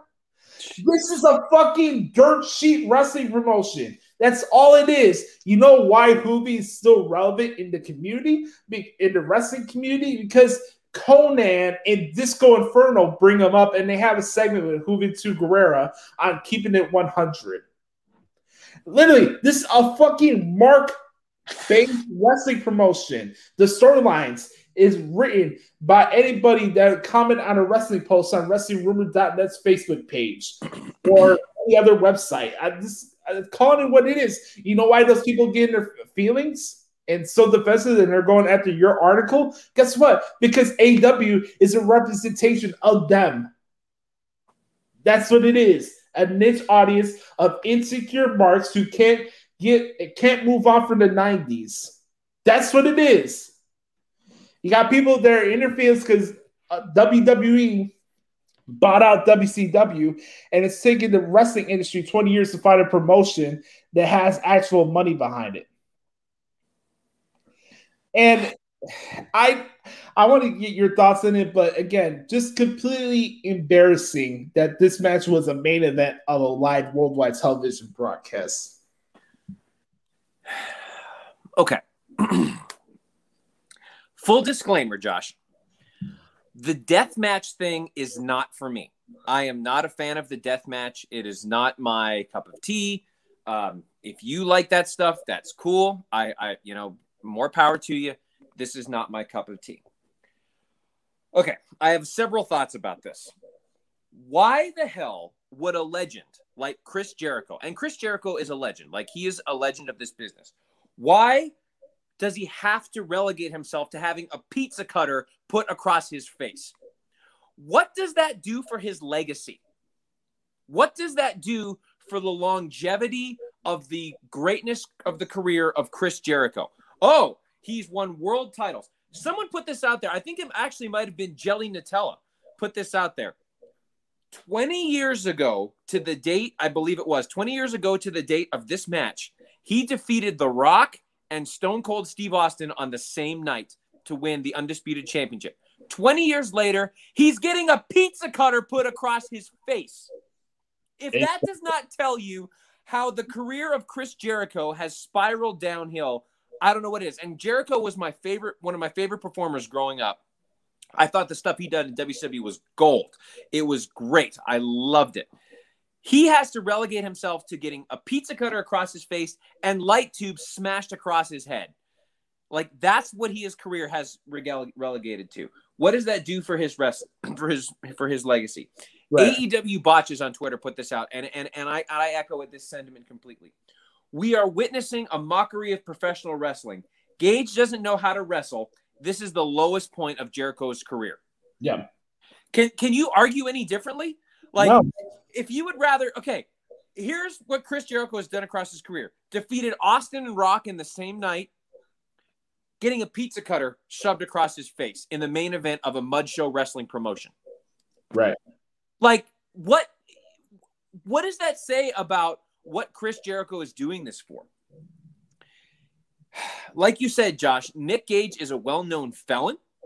He has gone to jail multiple times. And listen, I'm all about people getting second chances and all that kind of good stuff. Like, absolutely. Like, people make mistakes all the time. If they can learn from it and get their lives turned around, cool. I have no problems with that at all.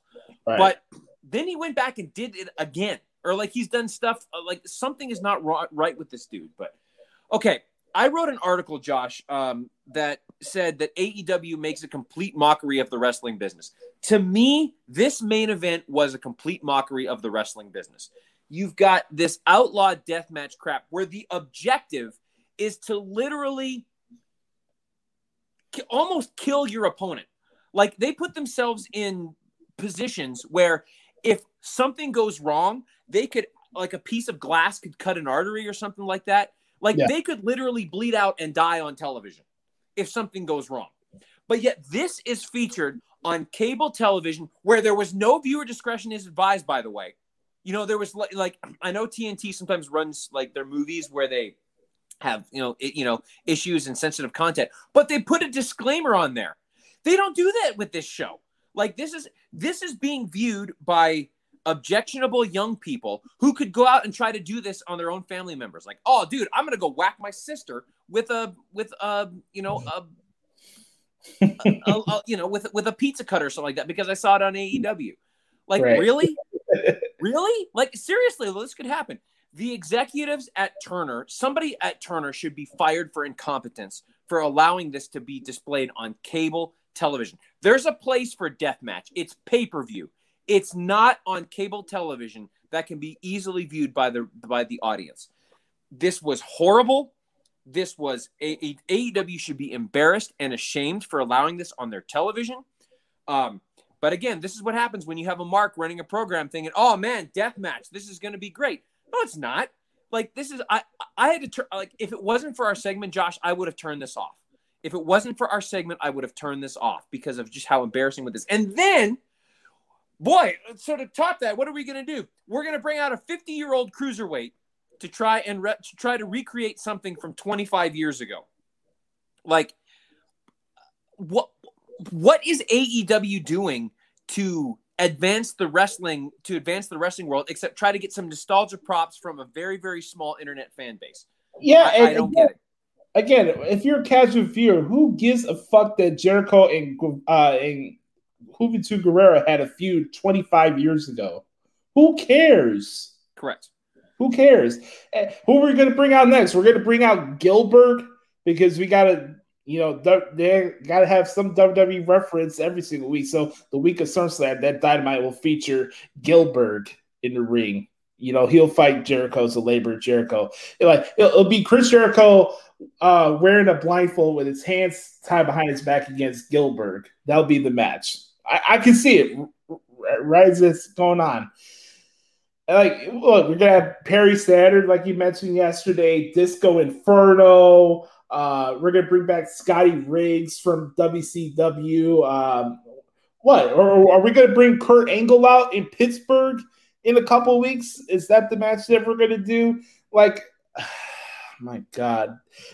Is this making you any more excited for MJF and Chris Jericho? Because it's sure telling. No. Wait, here's another thing, Josh. When was the last time does MJF wrestle on Dark or Elevation? No, barely. So when was the last time MJF has actually been in a ring? Sammy Guevara match. That was the last match he had. Right. So a month ago. Right. So like even Kenny Omega wrestles from time to time on their programs. And then you compare it to WWE. Roman Reigns wrestles all the time on SmackDown. Bobby Lashley wrestles all the time on Raw.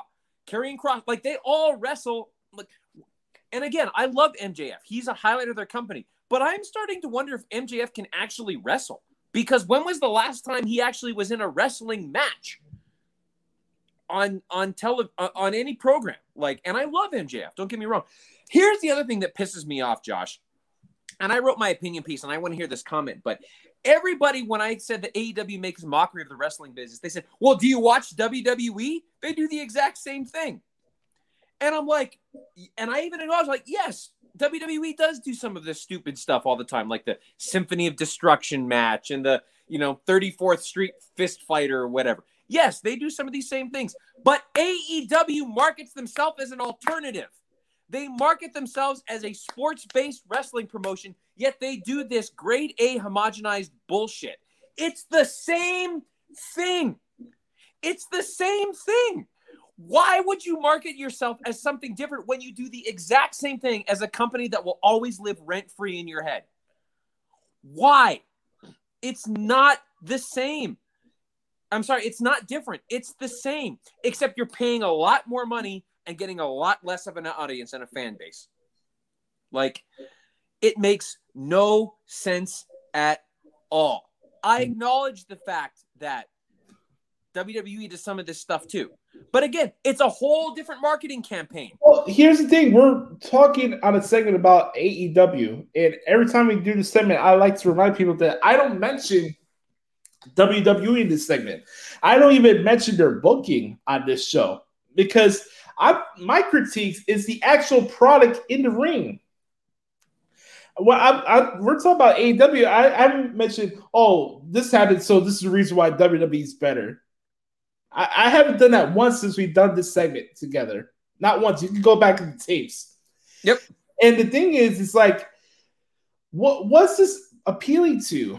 Oh, you're getting pats on the back for Seltzer and Alvarez. But here's the thing. They're in the fucking creative meetings. So why are those the guys that you're getting approval from? Why is that the people that you're trying to seek validation from? It's just embarrassing. I can't wait to hear what Cornette has to say about this because that's comedy gold to the likes of George Carlin back in the day. But again, if you enjoyed this show and you enjoy AEW and they do no wrong, more power to you. I'm not going to tell you to not watch AEW or feel anything. This is just my opinion. This is Bert Carr's opinion. But this is towards the people with the hyperbole and act like they do no wrong and stuff like that. That's the stuff that we're addressing on here. By the way, to pull your article, because we got to wrap this up soon. Yeah.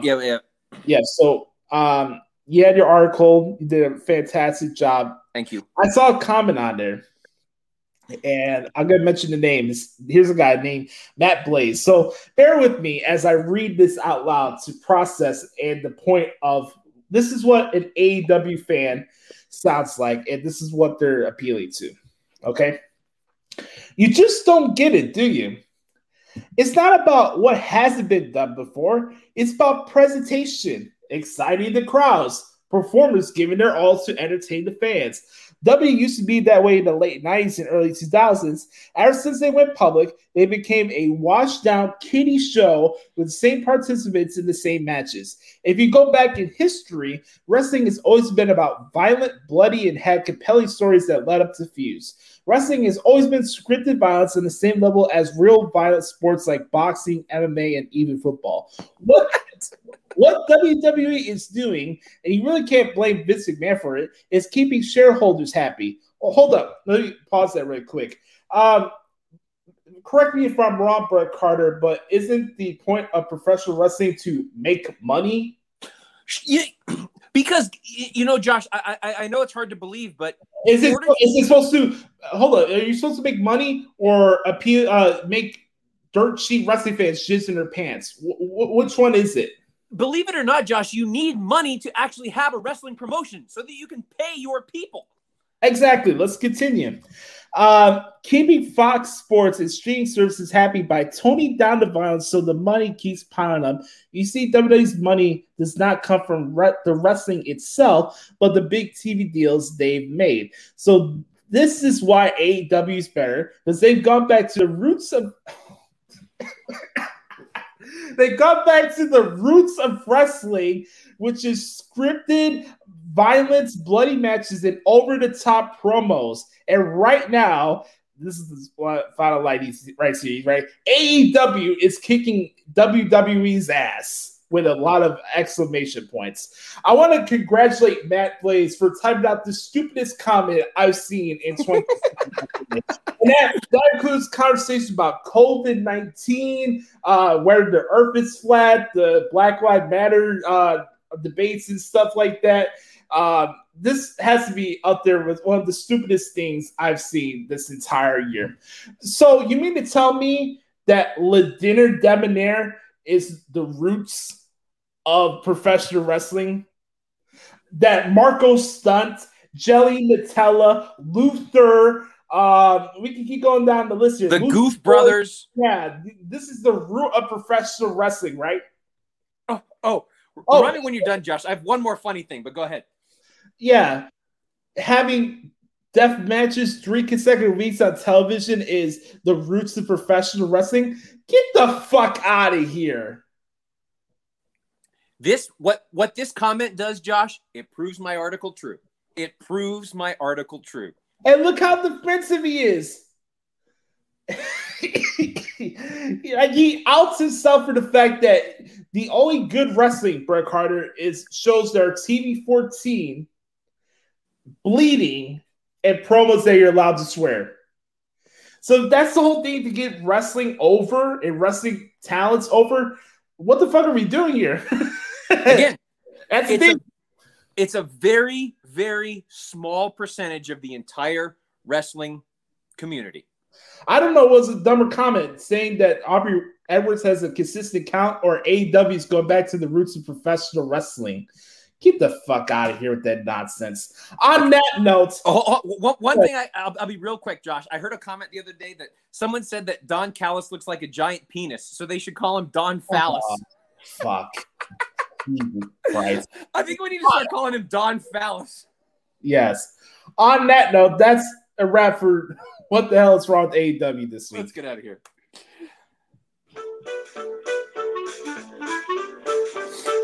This has been What the Hell is Wrong with AEW. Don Phallus. Don Phallus.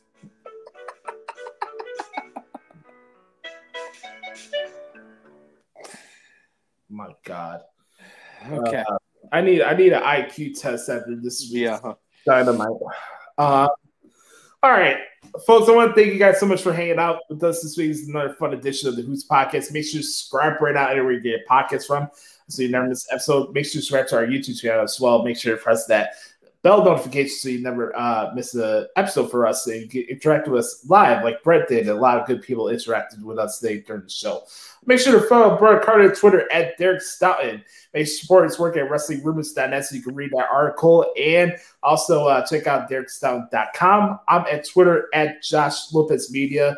Follow me on Instagram at JoshyLopez94. Also, I also do work on the side doing analyst work on the SND network with Andrew Baydala and Blake Mitchmore. It's been a lot of fun interacting with those guys over the last couple months, and so I'm glad to play a small role in their little thing they got. On their thing they're going on. There's a lot of big things on the horizon, and SNE is a really good network, and they're doing a lot of good content. So support SNE. So make sure to bookmark ProWrestlingTrashTruths.com. And again, to subscribe to the podcast, we're over 300,000 downloads on Anchor, which is really cool, and we're kicking ass. So it's all thanks to each and every one of you who supports the show each week. So remember, folks, be the authentic product that is yourself, and never forget, nobody dictates the pace of your life but yourself.